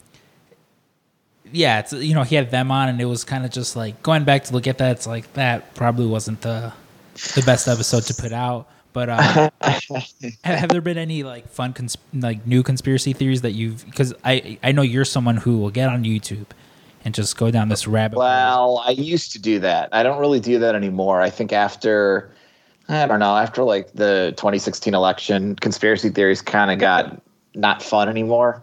And they got real political. And they used to just be kind of like, like, hey, there's this spooky thing happens in this town, or see, an Illuminati or something like that. I could sink my teeth into those, but it got a little too real and a little too political. I listened to, you mentioned Dan, who I used to do That's What They Want You to Think with, and he has his podcast Knowledge Fight, which basically just documents the ramblings of Alex Jones. So I listened to that. It's a lot of like, Obama made this and sold it to China. It's the Illuminati, or like the New World Order's way of eliminating old people from the population. It's Bill Gates. Bill Gates is in charge of all this, and they're going to use it to get people to get these secret implants put in that'll cure the corona, but we'll have to have these implants in and stuff like that. Like the good stuff, and the kind of like, oh, what's the government going to do now kind of thing, which are still classic conspiracy theories. I could still get into those. Yeah, I think it's always like, it's fun diving into those specifically because there's a lot of, that's ridiculous, that would never happen. But then you sit down and you kind of like Operation Paperclip and things like that, where you're like, well, it also would have been strange to think that like, hey, we're taking all the good Nazis, and by good we mean like the ones we can use, and then all the other ones is just like, One conspiracy theory that I like is that the government had to have us all inside so they could change the batteries on the birds, because birds aren't real. I like that. That's one that I've seen float around. I don't know if Dave, I don't know if you've seen that one, that everyone's like, there's no baby pigeons, and that pigeons are the way that they spy on all of us. That's why there's like so many of them. They had to change the batteries. That's the way to do it. Batteries, bro. Yeah. Another thing that's fun, and I don't know if either of you guys, sometimes they'll watch a little too much news, and then you get a little like one night Sarah was out, and I was just watching some of the like YouTube news shows I watch, and it was like, oh god, that's a little, I didn't like some of the stuff I heard. But if you watch like meme compilations, these like high school kids have such a fun perspective on everything. And especially when it was first getting started, like it would show like memes of like, oh, the coronavirus is like, starting to really become a thing. And then it was like the next panel was like boomers, and it was the around the world, like Daft Punk, like they're going to go traveling, like all these people that were just like, yeah, well, I don't care. I have to go to Africa because I was going to go to Africa for a vacation before this. So I'm just going. And I thought that was kind of a fun, like I figured out ways to kind of like lighten the mood when things are getting a little too serious. Yeah, it seems like to me, like conspiracy theories now have almost like a sinister like bent to them. Like, yeah, they're too like creepy and political. They're eating babies and pituitary gland. Like, I don't want to hear any of that. Yeah, or then you'll get like to the end and they're like, "'Cause of the Jews," and you're like, "Oh, you just don't like Jewish people." And you're using this old, sort of way to get conspiracy theories out or whatever. I don't. I kind of, like I said, I kind of fell out of love with conspiracy theories in around the 2016 election. Yeah, they don't make them like they used to. No, they really don't. One of the Alyssa Lamb, the good old days. There you go. I was literally about to bring that up. Yeah, that the other day when Dave and we recorded with Matt Nix, I probably went on a 45-minute rant just about Alyssa Lamb by itself because that episode. That listen, if any of you want to find Dan Friesen's podcast, Knowledge Fight. If you're one of their Patreon members, you can go back and listen to past episodes if that's what they want. If that's what they want you to think, it is worth the Patreon subscription itself to listen to that Alyssa Lamb episode, because after that episode came out, I had such a hard time getting on elevators. It's a little backup story. There's a woman from Canada, Alyssa Lamb, who went missing. She went to LA kind of abruptly. Some thought it was for something to do with the fashion industry, and there's footage of her at her hotel in the elevator, and you see her. She's kind of like, they're not sure if she was on drugs or if she was having some type of like manic episode or whatever. And then months later, people who lived in the building were staying for an extended amount of time were saying that the water was weird, and they found her naked and dead in the water tower, which she should have had no access to. So it's real cool, the conspiracy theories with that one, because it's like real dark, and that's one of those things. And they like made a movie called, was it Dark Waters? That was like out before this happened. It was just real weird. And even then, that movie was a remake of like an older Japanese movie that came out. Yeah. It's just like a whole bunch of weird stuff. 10 years. But the thing with conspiracy theories is you never get answers. Like if I could get an answer every once in a while, they could be like, hey, remember that Alyssa Lamb? Like, we figured out what happened or something like that. Then it would give me a little like, okay, I'm back in this. But yeah, there's just none of that. So it kind of bummed me out a little bit. Well, one thing that's kind of bummed me out, and I know you're someone who would go to the movies a lot, and I know myself too, because a lot of people, are just like, oh, well, you can just download this on this or watch it online. But I think the experience of actually going to the movies, it's fun.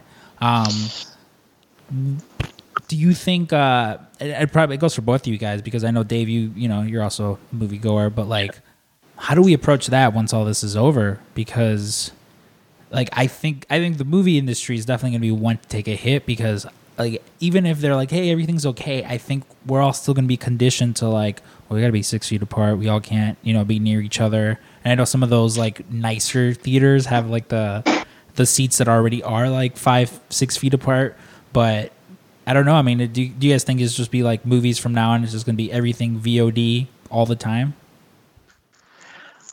I mean, they'll definitely have data, like, because they put out the movies that were in the theater. Most of them, they put them out on demand for like $20 a pop.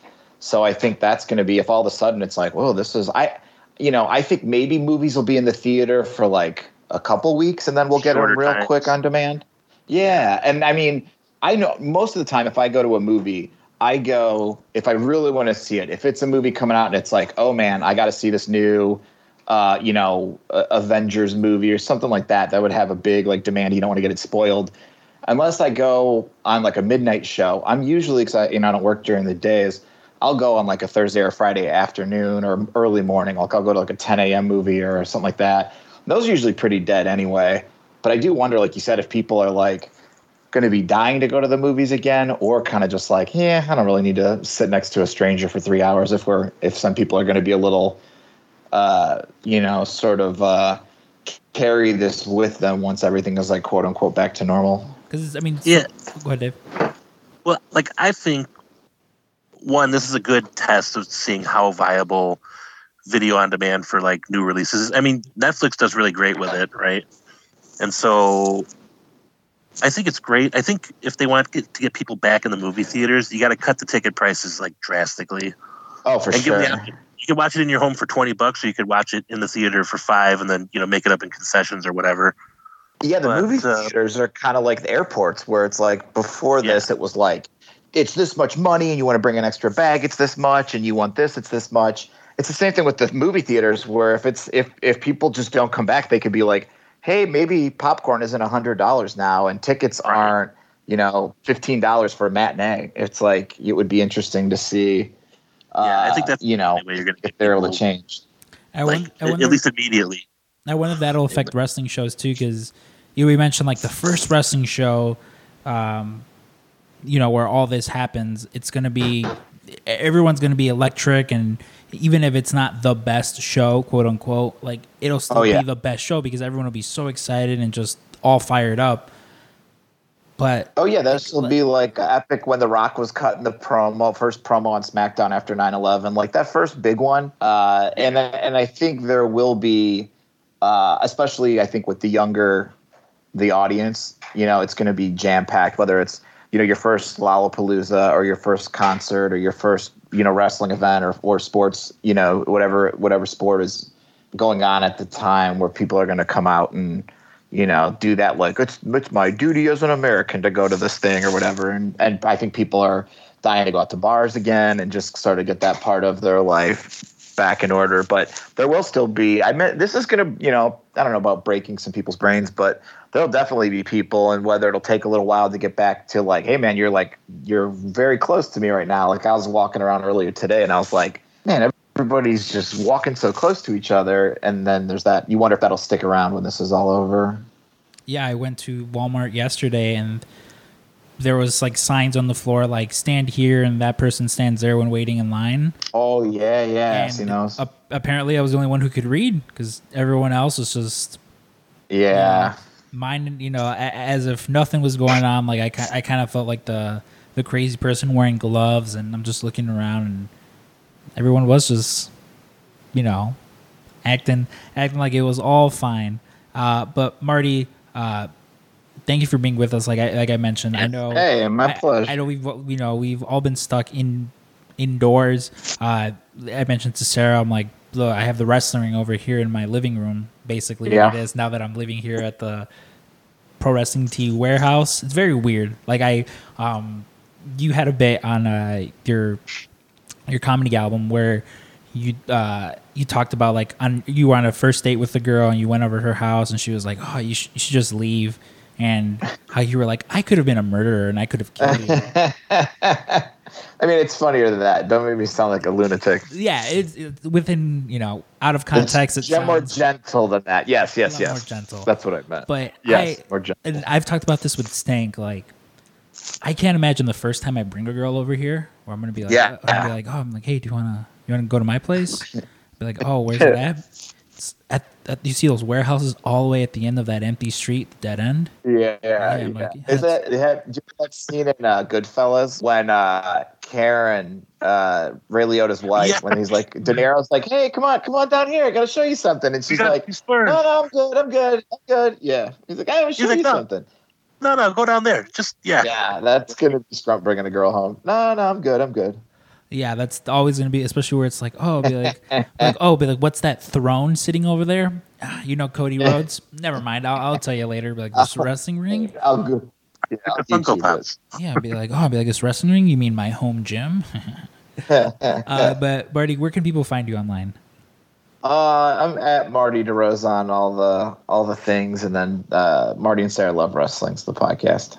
Awesome. I mentioned to Sarah, like, your guys' podcast is such a, it's breath of fresh air when a lot of other wrestling podcasts are busy telling you about, all the negative things going on in the world. It's always nice to be able to listen to you guys and just drown all that out for about an hour and a half, and listen to everyone from Gerbert to Nathan, all of our friends, all the buddies. But thank you, Marty, for joining us. And no problem. Hopefully, once this is all over, before all this happened, you took me to the movies. You went and saw Jake and Silent Bob Reboot.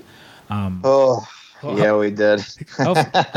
Hopefully, when this is all over, I can repay the favor and take you to a movie that I like. Yeah, the movie that you will like. All right, But it doesn't make me angry. Every once in a while, I still think about how angry I was getting in that movie when Kevin Smith, when Silent Bob was tapping his phone when he was doing I don't know if it'll pick up, but when he was making his phone, he was texting on his phone. It's driving me crazy. Well, but hey, not every movie's for. They can't all be clerks, right? As I realized, he was just probably on this episode recently, or you're gonna have him back on. Yeah, they can't all be Mallrats. What are you gonna? It's all right. We reached out to him, and he liked the tweet and didn't respond, so I don't think he will be on this episode. But well, in that case, I hated that movie, and but I'm glad we saw it, and we'll go see a movie very soon. We will. Thank you, Marty, and yeah, we will hopefully see each other once all this is over. All right, Marty, Sarah, take it easy, guys. Both of you guys take care. All right, bye.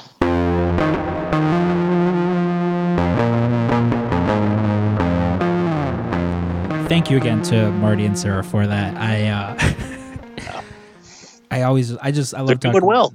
Yeah, they're doing well. It was funny, but prior to like us recording, I mean, we mentioned it on there where Sarah was like, Marty needs to go out and get a remote for the Switch. She's, and I'm like, yeah, of course, that's definitely an essential. Like, yeah, you can't be quarantined with just one remote. No remote. Yeah. But I love talking to them. Marty. I always get nervous when I talk with Marty, like because he's very much like very much one of like my mentors. He's someone like I look up to. Yeah. And it's just crazy to me. Like we literally met because I was at.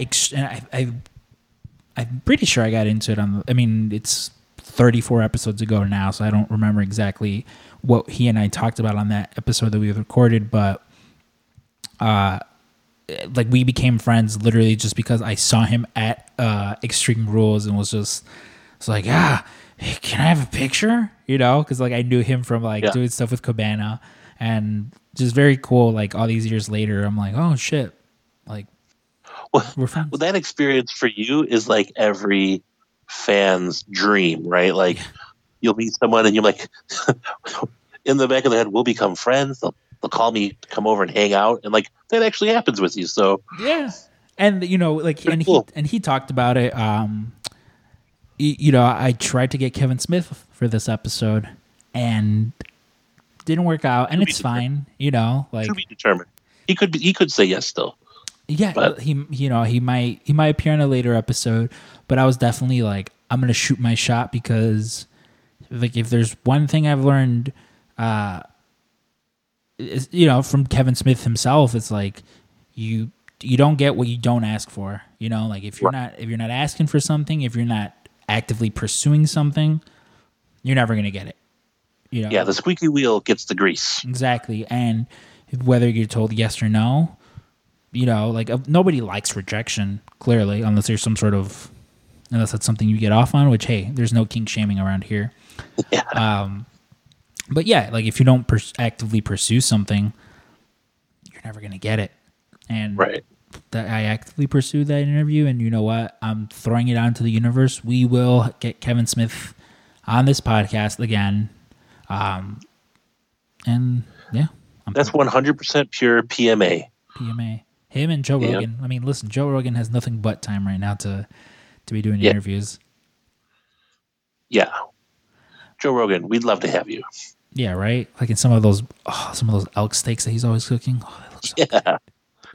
But yeah, so again, thank you to Marty and Sarah. And before we get into the question part of the podcast, I know there was a special friend of the show that you wanted to shout out, Dave. Yeah, I got my friend Chase Alexander. He, we've been in some art groups together, and big wrestling fan, and he was actually doing stuff with Kevin Eastman of the Ninja Turtles. He messaged me out of the blue and said, hey, I'm doing some spring cleaning, and I came across a treasure trove of like Attitude Era posters. A lot of them probably came out of like Raw Magazine and stuff like that, but like he sent me like this comprehensive list of like pictures. He's like, have anything that you want. So I'm definitely going to be going through that tonight, and we need some decorations for that office because we got to start shaping it up pretty soon. Well, I told you, I mentioned this specifically. I'm like, look for some Eddie with a mullet because for sure, nothing says Attitude Era like Eddie Guerrero with that fucking mullet. Yeah. So thanks, Chase. We'll be looking through that list, and maybe we'll send you something nice for all the effort. Yeah, so. Right. Always appreciate anytime anyone wants to, donate anything. We mentioned last week that we had the employee fund for all the employees.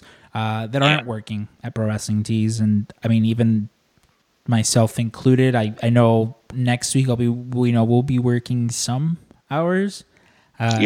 Not too sure how many exactly, but if you want to support us, we have t-shirts, ProWrestlingTees.com/PWTcast, as well as if you don't have the means to purchase a t-shirt, no worries. If you still if you have a few bucks that you want to donate anyways, head over to the website and you can contribute whatever you can to the employee fund. Yeah, we got a lot of good people working here that some of them can't do the stuff that me and Berta are doing because it requires them to be there during the quarantine stuff, and we're trying to all be safe, but yes, help support the company that's been covering your torsos in delicious shirts for years. So yeah, exactly. And someone who is a big supporter of ours specifically, Jesse. We've mentioned them. Yes. We've mentioned them so many times. Jesse Kohlberg, I believe, is how his last name is pronounced. He's Red Fan of the Week for us. So very early on, we put it out there. We're like, hey, if any of you guys purchase every one of the T-shirts that we sell, we will have you on the podcast. Goddamn, Jesse, what did he do? He bought he bought every single shirt that we'd put out, and even after we were like, yeah, for sure, you're on, he still went and bought I believe it was like the Movie Talk shirt that we had put out after we'd already told him, we're gonna have you on. He still went ahead and bought that one. And true friend of the show. Yes, true friend of the show. Super great guy. I ran into him briefly during C2E2 weekend, but it was pretty busy with Pong, so we only talked for like a little bit. But great guy. Like I greeted him with like a giant hug because everyone who supports us, whether it's just with like a retweet or purchasing some of our stuff, kind words. Yeah, we love you guys, and he's someone who's been supporting us for a long time. And last week we put it out there where we're like, hey, this is going to be more of a at-home episode where, it's going to be a little bit more loosey-goosey, as opposed to the normal way we do it. So we said if if anyone has any questions you guys want answered, any comments, whatever, go ahead and send them over to us. And sorry, I had to burp. And Jesse was the one who sent us a nice comprehensive list, different questions too, for the both of us, which was a nice touch. Exactly. I think the first one is the same, but the next few ones, we were just double checking, making sure that it wasn't all the same questions. And we got some personalized ones. We got some personalized ones, which is pretty good. So should I start, or do you want to start, or how do you want to? Let's start with the one that he asked both of us, and then you go and I'll go. Okay, cool. So you should I'll read it. You read it? Okay, sure. Yeah. He says, how do you see Marvel introducing mutants into the MCU, and which mutants do you think will be introduced first? Personally, I think I kind of think we're going to see like a soft introduction through WandaVision. In comics, Scarlet Witch was the one that stopped mutants from being born, so I think it'd be a nice little reversal to have her somehow be responsible with like bringing mutants in. Also, I think we talked about this before. The Multiverse of Madness for Doctor Strange might be introducing different multiverse aspects coming in, so maybe we get mutants that way. I don't know. I mean, what do you think? So my two theories that have been kind of just rattling around in my mind for the longest, not just specifically with this one, but just know, whenever the subject of how should they introduce the mutants comes up, I have my two go-to answers. The first one being WandaVision, reverse House of M, basically. She introduces everyone, brings them in, because there's nothing to say that there aren't already mutants there. Yeah, I mean, just because we haven't seen them in the movies doesn't mean they don't exist. Exactly. You know, like you look at Captain Marvel, who Right. had existed in the MCU for almost 30 years, you know, technically like 30 years or something like that. And we never heard. And like some people want to be like such continuity like sticklers. It's fine. I understand. Yeah. I get it. Kevin Feige did not anticipate, and how could he anticipate 30 something movies, down the line? So it's fine if they have to kind of, fudge the continuity a little bit. It's okay. I forgive them. But the second one, I think that we might.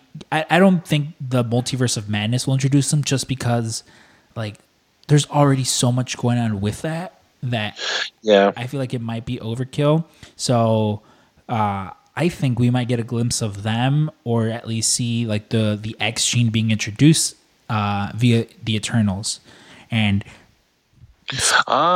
specifically more so because over the weekend the hot rumor was that Namor was going to be introduced, that they were going to introduce him and they would show you the fall of Atlantis, because this movie spans over thousands of years.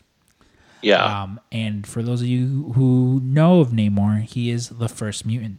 The first mutant. So I definitely think Eternals / WandaVision will be the way that we were introduced to them. And as far as who like the first, mutants that we focus on should be, I kind of left field, have it be the New Mutants. That movie's still coming out. I definitely think there's a way to retcon that into the MCU. And I think like if those are the first kind of characters we're introduced to, that'll be fun, because obviously you have your Wolverines, or like it would be kind of weird to just introduce, like some people were like, oh, you can introduce Storm and Black Panther too, and it's like, yeah, sure, but like, like the character. Well, and that's the other thing. Not all the black characters have to be in the same thing. You know what I mean? Well, like in the comics, she's married to Black Panther. Eventually. Yeah. It's like eventually, it's like she can be her own character at first. Yeah. But I don't know who would you like to see kind of be like the character or characters that are. I mean, when people think of the mutants, instantly they think of like the X-Men. So I think if you want to satisfy like a lot of the diehards, you probably gotta establish Magneto and Xavier in some way. And of course, like if you're Marvel and Disney, you're gonna want to get Wolverine started as soon as you can, right? Mm-hmm. So, and that's the beauty of Wolverine, even in the comics, is you can do Wolverine by himself. You can do Wolverine as part of the X-Men. You could do Wolverine as part of X-Force. You can even do Wolverine as an Avenger. He was an Avenger for some time. So, he's a very versatile character. And, at first I hated that Hugh Jackman was Wolverine, but he ended up being pretty good. So it'll be kind of cool to see what they come up with next for him. But I definitely think Magneto, Xavier, and Wolverine have got to be some of the first, outside of the New Mutants. But like when we're thinking like classic X-Men, that's what I think they'll focus on. I just want to see X-Men. It's like whatever. Yeah, I want to see Marvel's X-Men. Yeah, it's like whatever you do it. It's fine. Like people will complain no matter what. Just give us some X-Men. I'm interested to see what a friend of the show Kelsey thinks, because she is a huge X-Men fan. So I'm probably after this I'm probably going to text her, and actually Kelsey, when you listen to this, text me and we can talk X-Men. But let's I'll go ahead and, because he gave us different question number 2s, so I'll go to my question that he asked posed for me, and I mean same thing goes for you, obviously. What is your favorite Eddie Guerrero match that you can recall? I was thinking about this for a while, like since I read it, because there's a lot of Eddie matches that I really enjoy. Like the one that sticks out to me for nostalgic purposes is Eddie versus Ray at WrestleMania 21, because that was literally the first WrestleMania that I saw. So that was the first WrestleMania match that I ever saw. Yeah. you know, because they opened up that WrestleMania 21. And like it's nothing. They've had better matches, and it's not like the best one that they had. But to me, it's like, whoa, that was the first WrestleMania match I ever got to see. Obviously, his match with Brock Lesnar, where he won the title, it's a huge one because holy shit, you know, like the electricity what a in great the crowd. moment. Yeah, and it was like in Los Angeles, I believe, or it was in California, you know, where they have like a giant population of like Hispanic crowd. So it was just very cool. He had a no DQ match with Edge on SmackDown that was really fucking good. But if I had to pinpoint one, it's got to be him versus Rey Mysterio at Halloween Havoc. Like, ooh, you know, that's always my go-to Eddie match. Like, that's a match that you can throw on, and I'll just like, man, this guy is so fucking good. Like, both those guys are so good. WCW Cruiserweight Eddie Guerrero was like, oof, perfection. Rey Mysterio too, you know, like. Yeah. And now that style is more of like a common style that people are, you know, they're used to. But back then that was so innovative, and like it still holds up. You know, that match still holds up to this day. And yeah, that's my favorite Eddie match. What about you? I mean, if we're talking like sentimental reasons, I like Eddie versus Brock when he wins the title. Just like, you know, if you watched Eddie Guerrero, you knew how good he was. And then you also kind of knew, if you followed, you know, quote unquote dirt sheets or just behind the scenes stuff, you know, how many demons he was battling for a long time. And just to see him, and, you know, and there was a time where that was like peak big guy. You know, you would have like your Kevin Nash's or like, you know, Brock Lesnar, who's bigger than Brock Lesnar almost, you know? And so there was always that thought that he was too small. You know, there's that famous reference to all those cruiserweight type wrestlers as vanilla midgets. And just to see him kind of rebuff that was great. So for sentimental reasons, that. For entertainment reasons, I always thought when he was going against Chavo, and you know, there was Pepe to me, that was like the best, and it was a great way to showcase Chavo and kind of give him a little bit of the rub too. Dude, there's so many of those vignettes. Yeah. So, and then, you know, you got the Eddie Guerrero is my favorite wrestler shirt from all that stuff. So, yeah, it's if I had to say, it'd probably be the Brock Lesnar championship match. How crazy is it that he literally had a match with Rey Mysterio for custody of his child? Yeah. That's that child is, you know, he wants to be a wrestler, so he looks like a little Walter, Dominic Mysterio. A little bit, yeah. He looks like Tiny Walter, which led to everyone was like talking about it, and then Walter wound up hitting like a 619 in a match, and I love when the internet brings things to life. That man can do no wrong, by the way. What about you? What was the question number 2 that he posed for you? So he gave me, was art or drawing always a passion to you, or did you have another thing you wanted to do when you grew up? So my job now is kind of a combination of both things that I wanted to do. My dad was a good artist. My grandpa actually graduated from the Art Institute of Chicago. And so like when I was younger, I would see all this stuff that he used to do. Like he did like cartoons for the Army. And like he also, you know, sadly, he did a lot of like racist caricatures back in the day, because that was just, you know, that was just the time. Not excusing any racism at all, but would look at. Was this your German grandfather or your Korean grandfather? Yeah, no, my German grandfather. But you know, there'd be like these real stereotypical depictions of African Americans, and it's just like, if you saw it now, you'd be like, "Oh, what the hell is this?" But like back then, to a lot of people, you know, how times have changed and for the better. So plus they don't compare to your racist caricatures. No, my racism caricatures are top notch. No, but no, he was a great artist, and so like I would spend, you know, every Saturday I'd go to his house, and then I would spend my whole Saturday trying to impress him with my art. Like I would draw comic book covers from like a Batman cover, and then he would he would just tape them to his wall, and his wall was covered with like lined notebook paper with like some really subpar pictures of Batman and Superman and anthropomorphic boogers.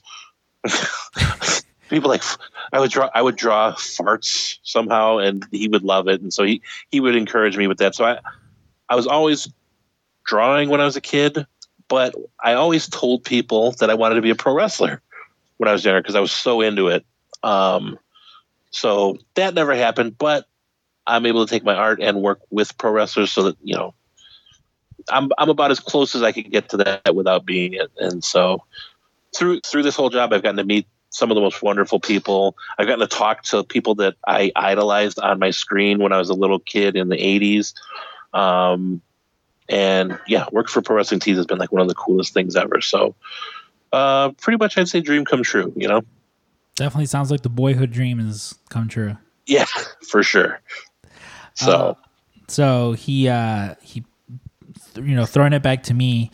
I don't know if you'll be able to answer this one just because, you're usually there till about 5:36 unless we have to like record.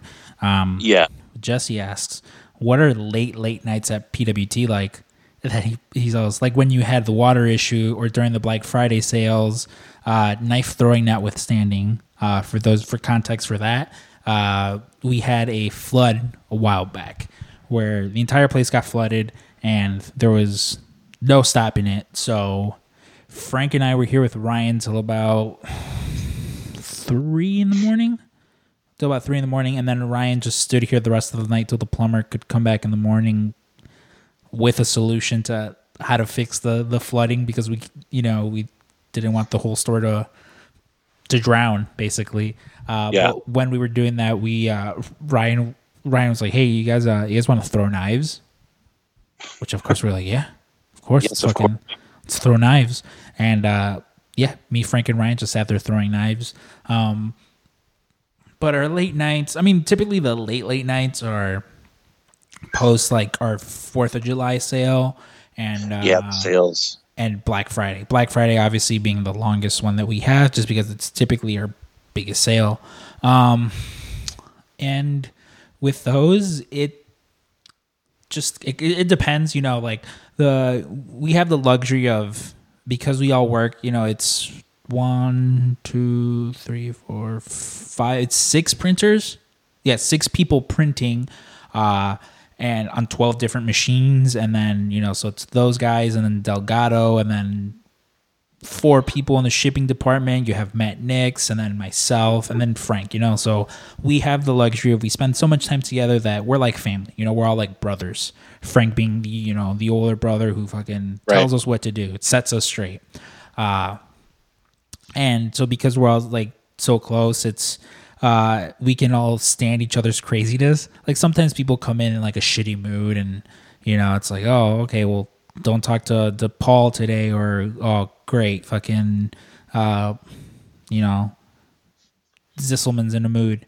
But for the most part, we all get along, and it's a lot of, you'll see we all get a little stir crazy after a while. It's a lot of just what kind of, like with Jeremy, one of the head printer, he'll be saying something, and then Frank will come out of his office and be like, "Yeah, right, Jeremy," and then it'll lead to Nick, "Yeah, right, Jeremy," and then we'll all just kind of follow in suit, or we'll find someone and be like, "Oh yeah, John, Delgado, fucking yeah, you said this thing." It feels a lot like summer camp, like a late night at summer camp where we're all giving each other shit, but it's like the meaner the thing that you say, it's like the more that you love each other, because again, there's nothing. You wouldn't feel comfortable saying that to someone you didn't love. Not at all. No, like the way we speak to each other, like there's been times where Gail, Ryan's mom, who's our HR, or she'll be like, "Oh man, are you gonna let that person say that to you?" And I'll be like, "Are you gonna let that person say that to me? Like, you're fucking HR." And she's like, "You're fine." Yeah. But again, it's because we're all like a close family, and it's all in good fun, we all get along, and it's crazy. I don't think I've ever been to a job where that many people you can do that. Not only that, but where that many people get along with each other, because I've had jobs where it's like, oh, here comes Roxanne, and it's like, oh, hey, what's up? Or you just straight up ignore people. And here, like, I think it's safe to say I get along with everybody, you know, like, yeah. And I don't know if it's mostly because it's my job as like Frank's right-hand man to, you know, to, hey, if there's an issue, go to Frank and be like, hey, here's this issue, we got to kind of correct it. Yeah, I don't know. For as antisocial as I am, I'm pretty sociable at work. Yeah, I think that's the one thing that a lot of people that aren't part of Pro Wrestling Tees but kind of hang out on the periphery, they're like, how are you guys able to talk to each other like that and still be cool?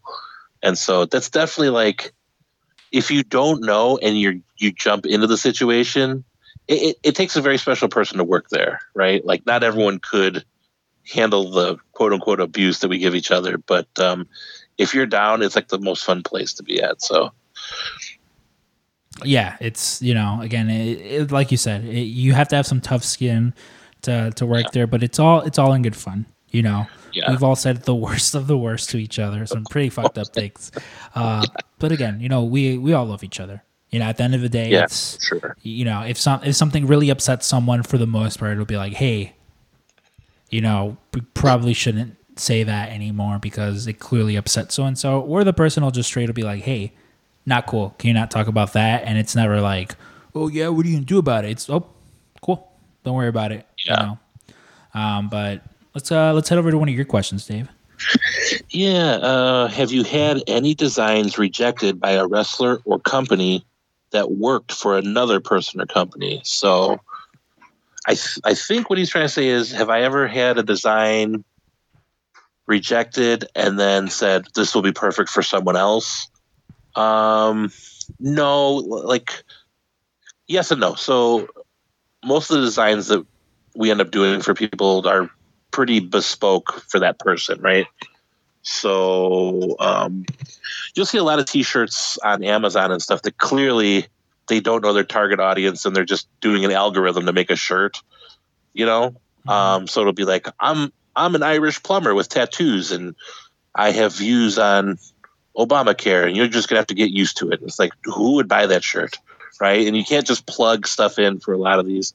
I will say I've had a lot of designs that were initially rejected that I felt strongly about, because like, I've done enough shirts, for the most part I know what will work. Once it's like, if I see it, I'm like, oh, this will be good. It's normally pretty good. And not from an art, I'm not, you know, tooting my own horn here, but like, I know if something will sell or not. We'll put it that way. So I've definitely had feedback from people where they're like, nah, this is not what we want. And then they'll come back later and say, okay, we'll do that. And then it ended up being like a really good shirt. So that's happened a lot. And that just comes from, you know, people will say they want a design and they'll say, I'll let you choose. But really, people know what they want. And sometimes maybe they're just too polite to say it until you give them something. And sometimes people's ideas for designs are not great. And so once they take a step back and they're like, all right, this is probably the best for my brand or for sales, you know, then they'll say, all right, we'll use that design. And that's happened a couple times with a few big names and a few big companies. I don't want to put anyone on blast. But, no. We're going to name names, though. So, yeah, we had a few podcasts, a few famous wrestlers or wrestling personalities, and some companies. So, but it's all good. When it comes to that stuff, I have no ego about it. If someone doesn't like something, I'm there to give them something they like. So it's not my shirt store, it's theirs. So, yeah, in my personal life, like I've done pop culture designs and stuff like that. Yeah, I can say I've probably finessed like a design concept and worked it for something else, but it doesn't happen a lot. So everything's bespoke. When I worked up front as reception, my computer had Photoshop, and there was 2 designs that I did. One was for Zack Sabre Jr. that he didn't want to do the shirt, and like in hindsight, again, like I also was like I have very little Photoshop skills. So if he doesn't like this, totally okay. And he was like, no, he's like, it wasn't something he wanted. And it was fine, wasn't like upset about it. The second design was one that did get approved. It was a Tommaso Ciampa Psycho Killer design that for like a while was like his top seller. And I was like, oh, and it was literally just, I wanted to fucking design something cool for someone that I liked. And I was like, oh, okay. So I've obviously not had the luck of designing as much stuff as you, but so as someone that's not, talented, quote, I get it, Dave. A graphic designer. Someone whose job isn't graphic designer. How does something like that feel? Like you're like, holy shit! Especially when you see someone wearing the piece of merch. How does that feel for you? I mean, it felt. There was definitely like the gratification of like, oh, like I helped the wrestler. For me, it was, and I guess because especially from working here, like a lot of companies will put out shirts, and some are like really cool. Where it's like awesome. That's something I would want to wear. Right. And then sometimes they'll put things out where it's like who's gonna wear that? Got like a big smile. Sure. Mm-hmm. Like there's just things that doesn't. And listen, if the wrestler enjoyed that shirt, then hey, by all means, more power to them. More power to them. But like as someone who didn't design it, I literally just sat there and was like, like what's something I would wear? Right. Cool. I would wear this, and I put it together, and luckily, he enjoyed it. He liked it. I think there was like one tweak that he was like, "Can we just, maybe fix this?" And I fixed it, and he liked it. And yeah, so it felt pretty cool. Again, just being able to help out. You didn't refuse. You weren't like, "This is my artistic vision, and I really beg to differ." I was like, "Listen, Psycho Killer." Yeah. No, I don't know. It's like, oh yeah, sure, right away, sir. I will oblige. And like I remember, I would see him at like AAW shows, and he was always like, "Oh man, thank you so much." Cause like he would be selling the shirt there, which was also cool, Or he was just like, oh, Tommaso, just stop. This question. Unless were you done, or did you have anything else to? No. That's all I got to say about that. This one is a little bit more on the serious side, so let's get ready for it. Crust or no crust on bread when making a sandwich? Crust all the way, brother. I've never understood. That's bread. Yeah, I've never understood the no crust people. Different. Yeah, it's literally the same stuff. It's just the outside of it. Like when you get like a fresh loaf of bread, and it's just like, oh man, it's nothing better. I love crust. I've never, I couldn't have imagined, like, especially like as a kid, telling my mom like, hey, can you cut off the crust? She probably would have she'd be like, stop wasting bread. Oh yeah, are you kidding me? Like my mom and dad were, they had a lower middle class income, and they had to feed 3 kids, and I was going to fucking tell them I didn't want the crust. Was not going to happen. It's weird. Like, if you guys got any comments about it, hit us up on Twitter or whatever, or Instagram. But like, why? Like, I've heard people say crust is gross. What's gross about crust? It tastes like bread. Yeah. Listen, I don't know if there's any correlation between like sociopaths and people that don't like crusts. But I'm pretty sure if I hopped on Google, there would have to be some sort of pie chart or graph somewhere that shows some sort of correlation between the two. I will say, if anything was born of this argument and this aversion to crust that's a benefit to humanity, it definitely is Smucker's Uncrustables. Those are goddamn delicious. I've never been a fan of those. And you know what? You know what I think it is? In grammar school, we got like generic versions of those. Yeah. And they were disgusting. Like, I'm not a big PB&J fan myself, Like if it's the only thing available, sure, like I'll have one. But I remember in grammar school they would give us these like shitty generic ones, and they were so bad, and it was just like, why couldn't like and I think that kind of put me off to Uncrustables, because I remember, I think it was like in the summer where you had a bunch of them. You're always like, here, do you want one? And I always felt I always felt so rude. I was like, no, it's okay.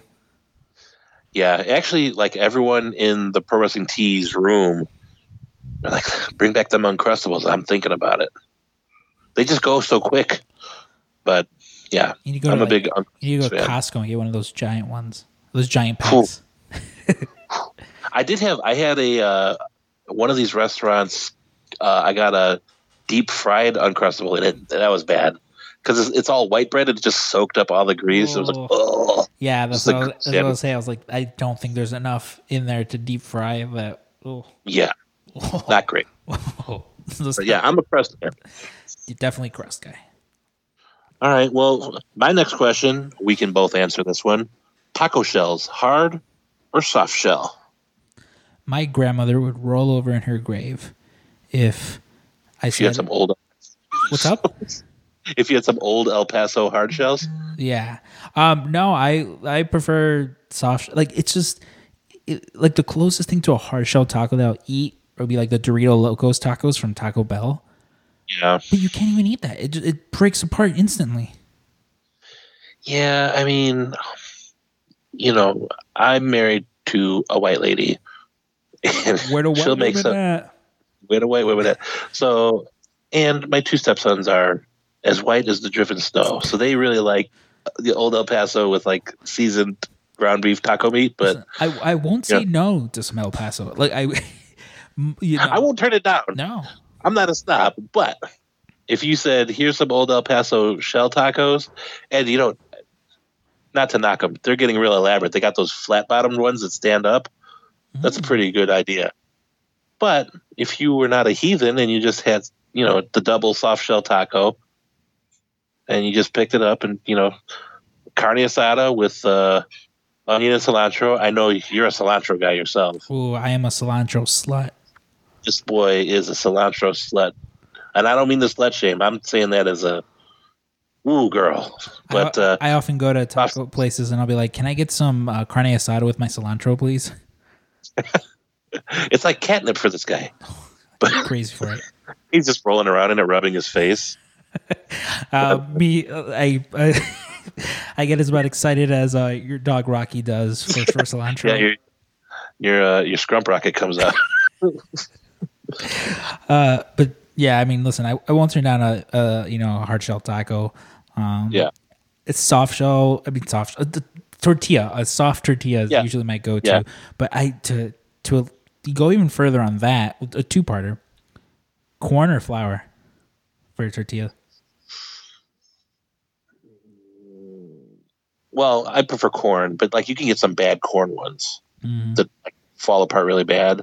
But I'll say corn. Well, like with me, so there's the only tortilla brand that I will have in my household is El Milagro, which is the white package with like the little lady hand making the tortillas on there. If anyone's seen that, which funny enough, I almost dated a girl who at one point was the heiress to the Milagro Tortilla corporation.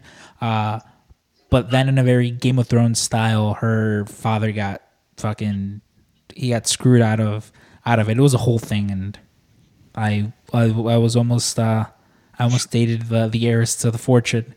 You were almost the Triple H of El Milagro. Oh God, that would have been I would have been rolling some sweet tortilla money.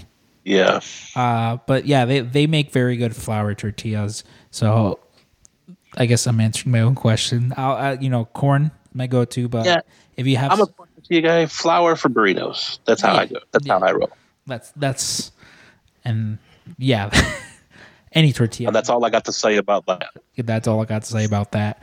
All right, I'll head to. We're getting down to the final two, at least that he sent us. Do you think that Chris Evans or Robert Downey Jr. ever reprise their roles in the MCU again in a major role? Funny enough, this week I was reading a rumor because So Robert Downey Jr. was on Joe Rogan's podcast maybe like 2 months ago. I believe like a month or two ago. He was doing the media rounds for that Dr. Dolittle movie that he was in. He was really harassing RDJ. Yeah, and Robert's thing was basically like, I'm not going to say no, right. It like the option's always there if it's something worth my time, which he basically said it's got to be compelling to him. Very similar to CM Punk when, like when they ask him, are you ever going to come back to wrestle? It's like, if it's something worth my time and compelling, sure. Right. And that was Robert Downey Jr.'s thing. Allegedly, because that movie or that Dr. Dolittle movie bombed, Yeah. like it bombed bad. So I guess due to that, he is now considering being in. So for a while, there's I think it's like Blacklist or something like that, where they have scripts where that are like considered, oh, this script is so good, but it's not made. It's probably not going to get made. And there's an Ironheart one who, for those of you unaware, Ironheart is Riri. I forget her last name. But in the comic book, she takes over for Iron Man. Right. So there's now rumors of her being the one to take up the mantle of, Ironheart, Iron Man, and that Robert Downey Jr. would come back as the AI. Which is a great idea. Great idea, because, he already wasn't in the suit as much. He was already doing the least amount of possible, which is fine. He's earned that. That franchise, he carried that franchise on his back for years. So if, he wants to have some stunt double do everything for him, by all means. That's fine, because I really wouldn't want him to come back from the dead, per se. Like, that would cheapen what happened. Exactly. It would cheapen what happened. So, if he comes, listen, I will leave it at this. My go-to answer whenever people ask me this question about CM Punk. If it happens, fuck yeah. I will. Yeah. I'm with it 100%. If it doesn't, totally okay with it. Totally fine with it. I understand. As far as Chris Evans, I think Chris Evans is more likely than Robert Jr. Especially, like, I feel like this Winter Soldier show, like, I feel like it might end with, like the movie ends with, what was it, Endgame? It ends with him giving Sam Wilson the shield. Yeah. From the previews that we saw, clearly the government's like, that's actually our property. I don't think so. I don't think so. And they have, their version of Captain America. Yeah. I think at the end of at the end of this show, what is it, Falcon and Winter Soldier, I think we'll see Sam in the Captain America outfit, and he will once again get the shield. The proverbial torch will be handed to him again, right, from Chris Evans. What about you? What do you?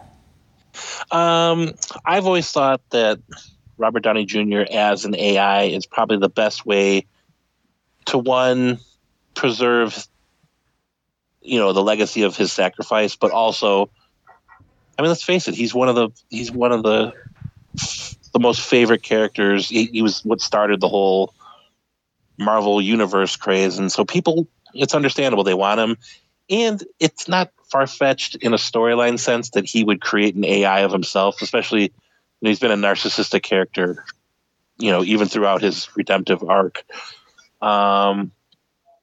If I want to do a cop-out and say, do I see him doing voiceover for like a cartoon or a video game or Marvel's What If, I think that counts. Yeah, I could see him reprise as that.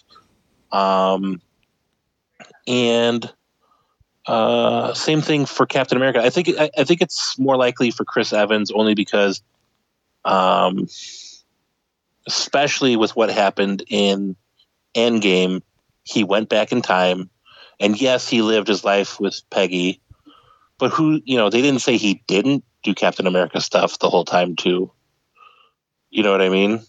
It's probably not likely, but there's still more possibility than Robert Downey Jr. coming back from the dead.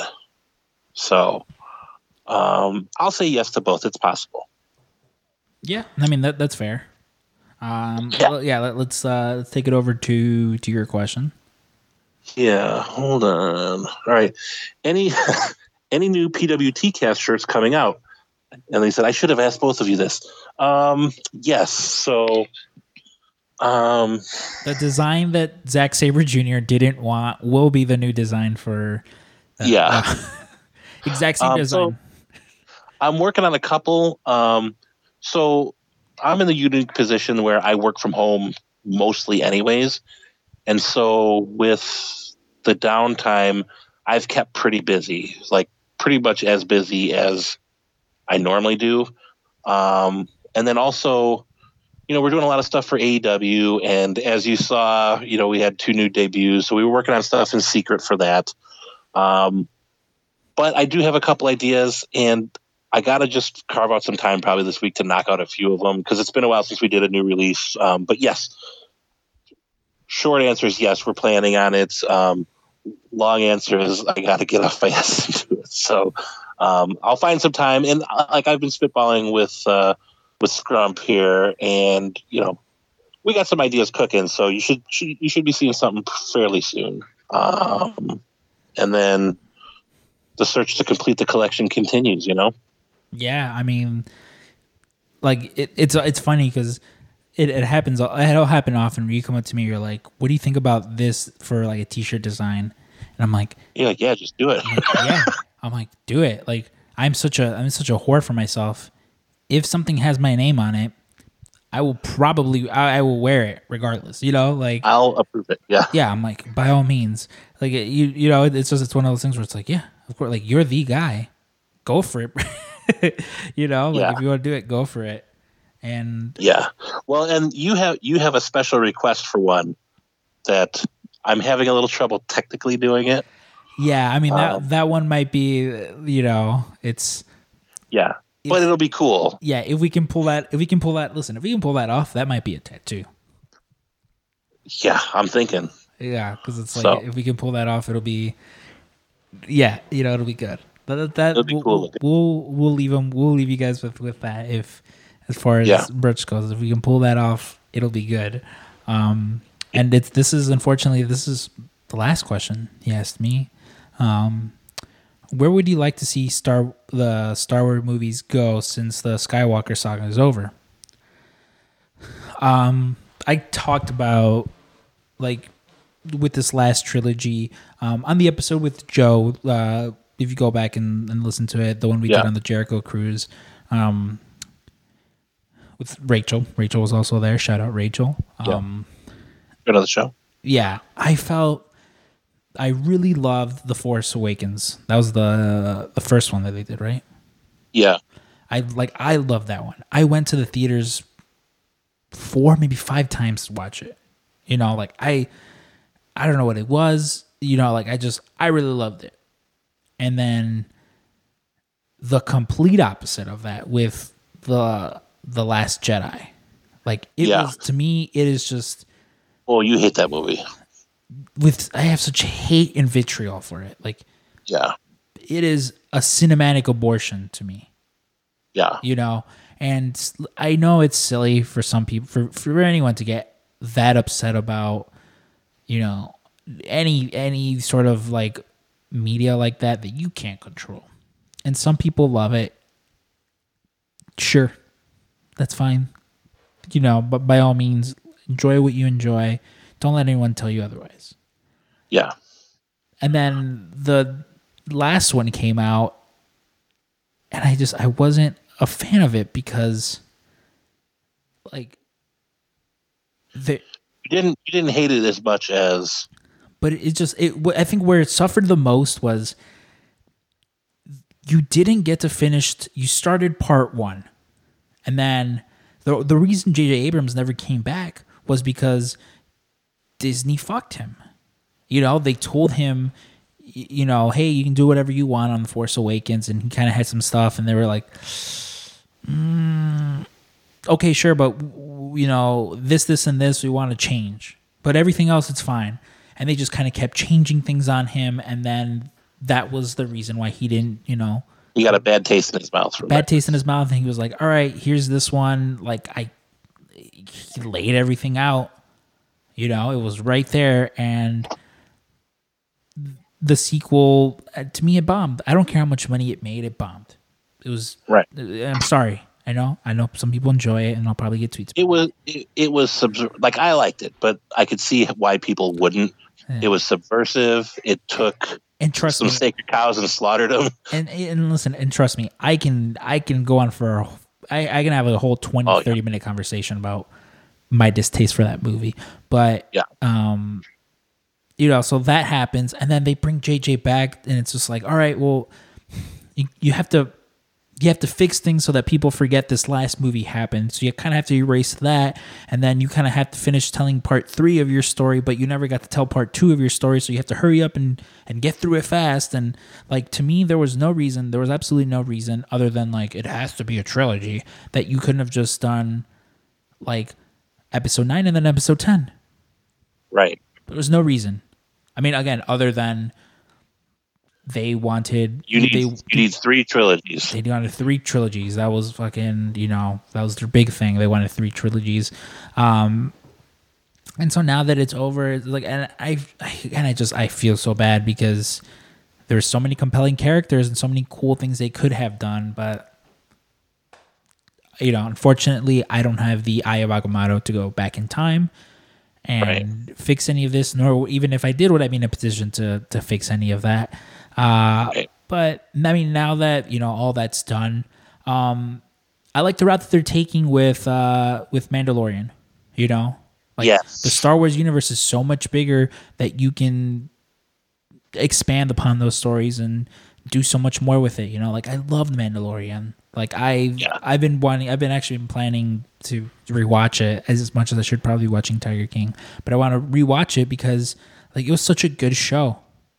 Yeah. And it was in that universe, and it used elements of that universe without having to like rely so heavily on, episodes 1 through 9. Yeah. And even like, I would have no problem if they were just like, well, we finished that Skywalker trilogy, but like, we're still going to keep doing Skywalker movies. Like, Luke or Mark Hamill's still around, by all means. Yeah, so much stuff happened off screen. Yeah. And so people have always said, him included, who is the guy that plays Bucky Barnes, fucking the Winter Soldier? Sebastian Stan. Sebastian Stan looks like a young Mark Hamill. I can see that. You can do the in-between years with Sebastian Stan, and then, have Mark Hamill playing older Mark Hamill. Yeah. That way you don't have to use up all your budget doing that like weird de-aging CGI. Like, he's there. He wants to do this stuff. Clearly he was disappointed with Last Jedi because there was no shortage of interviews where he's like, yeah, that definitely was not my favorite. So there's enough there to where you can do something with him. And yeah, I think, you can definitely do that. Like, I liked Rey. I liked what they were doing with her, and she just became a Mary Sue. And yeah, I mean, for me, like, to me, the beauty of Star Wars as a property, and what they did successfully for years, was they had like the wider canon. You had all the legend stories, that they rendered everything not canon, but then they started bringing back stuff. You have all these stories from across the entire universe of Star Wars that you can play on, and like Mandalorian did a great job of showing we can acknowledge that things exist, but like you said, we don't have to draw from episodes 1 through 9. That's just something that happened. And also in this universe, here's what this guy's doing. And like Mandalorian showed, you could do that really well. You also got stuff like you could do Clone Wars stories, as, and, spoiler alert, but I guess, Ahsoka Tano is Rosario Dawson. She's going to be playing Ahsoka in Mandalorian season 2. that's something from Clone Wars and stuff, and so it's just rich. As well, if you have Hayden Christensen and fucking Ewan McGregor right there, and they've openly expressed like, yeah, we're in. Give us the call. We're in. Well, and they're doing an Obi-Wan show, which is great. A lot of people wanted to see that. And now that you got Ewan McGregor on board, there's no reason you shouldn't have Hayden Christensen doing stuff with him. Sam Jackson's still around. Yeah, so there's definitely you could show stuff with Palpatine behind the scenes. You could show young Yoda. There's all sorts of stuff that you can do, and so I think if Disney's smart, and of course they're smart, they own everything. They'll really leverage Disney Plus and the movies to kind of they'll replicate what happened with Marvel. Marvel did such a great job with tying in shows and one-shots and movies and then this big expansive universe. I mean, what better way to do that than with Star Wars? So I'm looking forward to seeing like a lot of other Disney Plus stuff. It'll be pretty cool. Yeah, listen, any Star Wars is good Star Wars for me, just give it all to me. I want all the Star Wars. Did you have a question left, or was that the last? Yeah, final question. It must have got out there about some of my favorite fandom, but he asked, what's my favorite Batman villain? Oh, you're a fan of Batman? So, you didn't know? Yeah, I love Batman. So, I'm going to be a basic bitch and say, obviously, Joker. I love the Joker.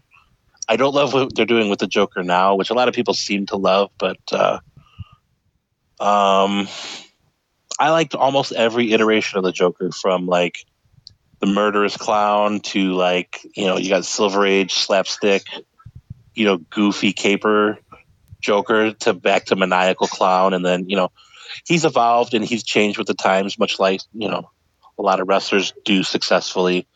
But if we're going to discount the Joker, because that's an easy out, I'd have to say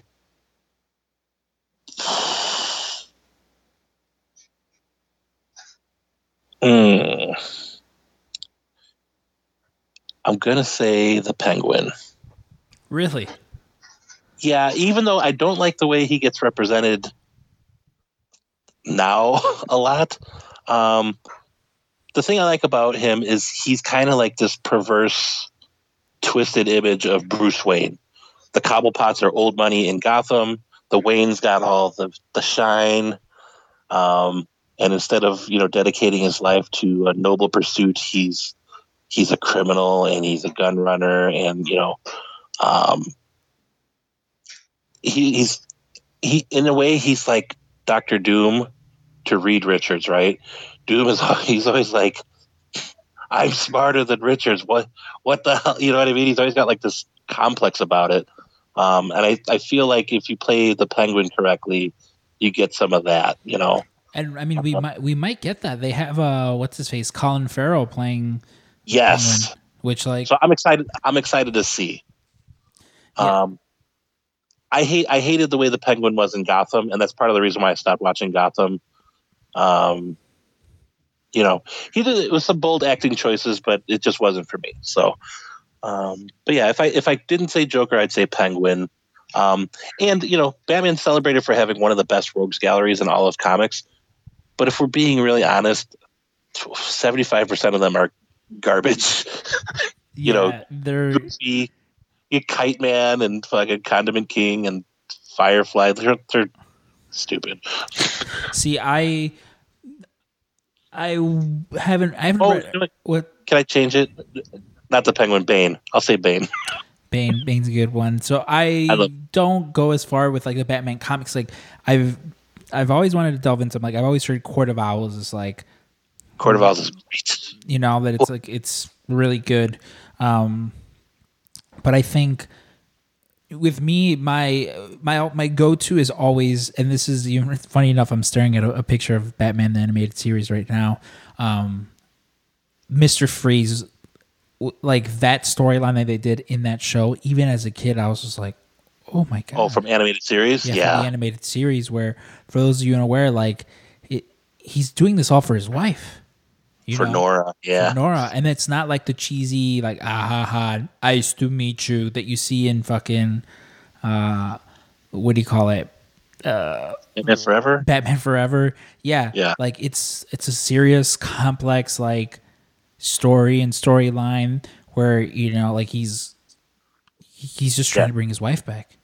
For you youngsters that have not had the pleasure of seeing Batman the Animated Series when it was, you know, during its live run, Heart of Ice is, I think it won an Emmy. Yeah, because it won. I'm pretty sure it won an Emmy. It was great. It was the great thing about Batman the Animated Series was it introduced like noirish elements and Art Deco to like a whole generation of kids that had no idea what that was. But also they took things very seriously. Like you would never see this in like the Super Friends. But it's a Mr. Freeze is just trying to heal his wife, and he's got her cryogenically frozen. And you know, they kind of play on that a little bit in Batman Forever, but it's completely goofball. But like in the comics and in like the video games, you know, from animated series on, they really treat Mr. Freeze with kid gloves. He's a great character. That's a pretty good choice. Yeah, I mean that would be like because I mean, gun to my head, I would also say Joker, but like you know the that's the common man's answer. It's trendy. Trendy to say Joker. But like, and he's just such like a good character when done good. You know, for all your Heath Ledgers, you have your Jared Leto's. And, you know, hey, maybe it wasn't Jared Leto's fault, whatever. But, like, I still remember watching The Dark Knight for the first time. And, like, I've always said, I will always, you know, till the last, even as my last synapses are firing off, the one thing that will be replaying in my head is the interrogation scene in The Dark Knight. Like, that is such a good fucking scene. And, you know, for those of you, I don't know who, actually, I know some people who haven't watched The Dark Knight. And I'm like, what have you been doing since 2007? You know, what have you been doing for the last 13 years? Clearly not living life right. You know, it's a scene where, you know, they finally catch the Joker and Batman goes in to interrogate him. And he just gets into fucking Bruce's head. And like, he's just mind fucking him the whole time. And there's like the one scene where he's like, yeah, you know, I got your girl. And he's like, what? He's like, you were really gonna let Harvey Dent take the fucking fall? And that's when he starts losing it, and he's just beating the shit out of the Joker. And it was like real punches too, because Joker was like, Heath Ledger was like, fucking hit me, you know, make this look legit. And so he's hitting him, and he's just like, you have nothing. Like, I'm literally getting goosebumps right now. All your power. He's like, all your power, all your money. He goes, you have nothing. You have nothing to use against me. And that is who the Joker is. You know? Yeah. He just wants to see the world fucking burn. Well, and I think that's when, so like DC's doing this thing, the three Jokers, and they're really trying to like establish canon origin for him. And they're really trying to explain the Joker. And I think that's a bad idea, because like the Joker at his best he's a force of nature. Like you would never wonder what a tornado's motivations were for wrecking a town. That's what a tornado does, right? And so like the Joker just wants to be the Joker. Batman happened to catch his eye, and he likes fucking with Batman, and that's just what he does. And so like Dark Knight was like a perfect, like, he had no agenda. He just wanted to fuck with people. And like, you know, you got all this power, and what are you going to do with it? It doesn't affect me at all. And like that was brains versus brawn, like writ large. It was great. So, but the reason I love Bane, which I can't believe I didn't pick Bane, he's brains and brawn. Like he doesn't get depicted very well in visual, like motion pictures or TV, but like in the comic books, you know, he's obviously like luchador themed. He was raised in a prison, and he's smart, and he takes venom, so he's strong, but like he beat Batman with his brains mostly. Like he broke his back, but like he figured out that Batman was Bruce Wayne. Then he released all the villains from prison. So Batman just spent like 24 hours just catching everyone and putting them back in like prison. And then he came home like, oh, I'm finally done. He's exhausted. And then Bane shows up and breaks his back. Like, the smartest way to beat Batman ever. See, I didn't mind the Bane that they gave us in was it Dark Knight Rises? Yeah, I didn't mind it. Like, I know some people, they didn't like the voice that he had. I again thought it was fine. Like, it was all right. I didn't hate it. Yeah, I didn't hate it, especially not to the extent that some people were just like, condemning, Christopher Nolan for it. I thought it was fine. There's no way other than that you could do Bane realistically. Exactly. He's not going to turn into the Hulk with Venom. Yeah, exactly. So. Like I thought it was fine. Yeah. But I definitely do enjoy like the aesthetic of fucking cool ass Bane, especially like as a luchador. Yeah, and then he's like Latin American or Central American. Like, they never really say, I don't think, but they kind of changed him into like Scottish or whatever. I don't like that. No, but like a Colombian mastermind that fucking is smart and like business savvy. He's very business savvy. Those Colombians tend to be. Yeah. So no, I changed from Penguin to Bane, but then Penguin, and then I think that's all the questions I got. Yeah, I mean, thank you, Jesse. You literally provided us with an hour's worth of content with just those questions. So yeah, thank you again to Jesse for all those questions. And that's a lot of content. We've been going on for about 2 hours now, almost 2.5. Yeah. Cool. So, and I know up front we advertised that we would have Cousin Jeremy on, but I think we're going to be so long-winded. Yeah, and with special circumstances right now, because with the coronavirus kind of keeping everyone indoors, people are hungry for some content. So how about you just keep an eye open on Wednesday, because I got a feeling something special will drop. Something special will drop on this feed on Wednesday, and just keep your eyes open, you guys. Yeah. But Dave, I've run out of things to say, man. Yeah, me too. I'm done. Yeah, we've been going on for quite a while now, and we're both running out of things to say at this point. So until next week, guys, or maybe Wednesday. Wink, maybe. Wink. I've been Scrump. And this is Stink. And this is friend of the show, Kenny Omega. Kenny Omega here, friend of the show. We've run out of things to say here at the PWT Cast, and so I must bid you adieu. Goodbye and good night. Bang, bang.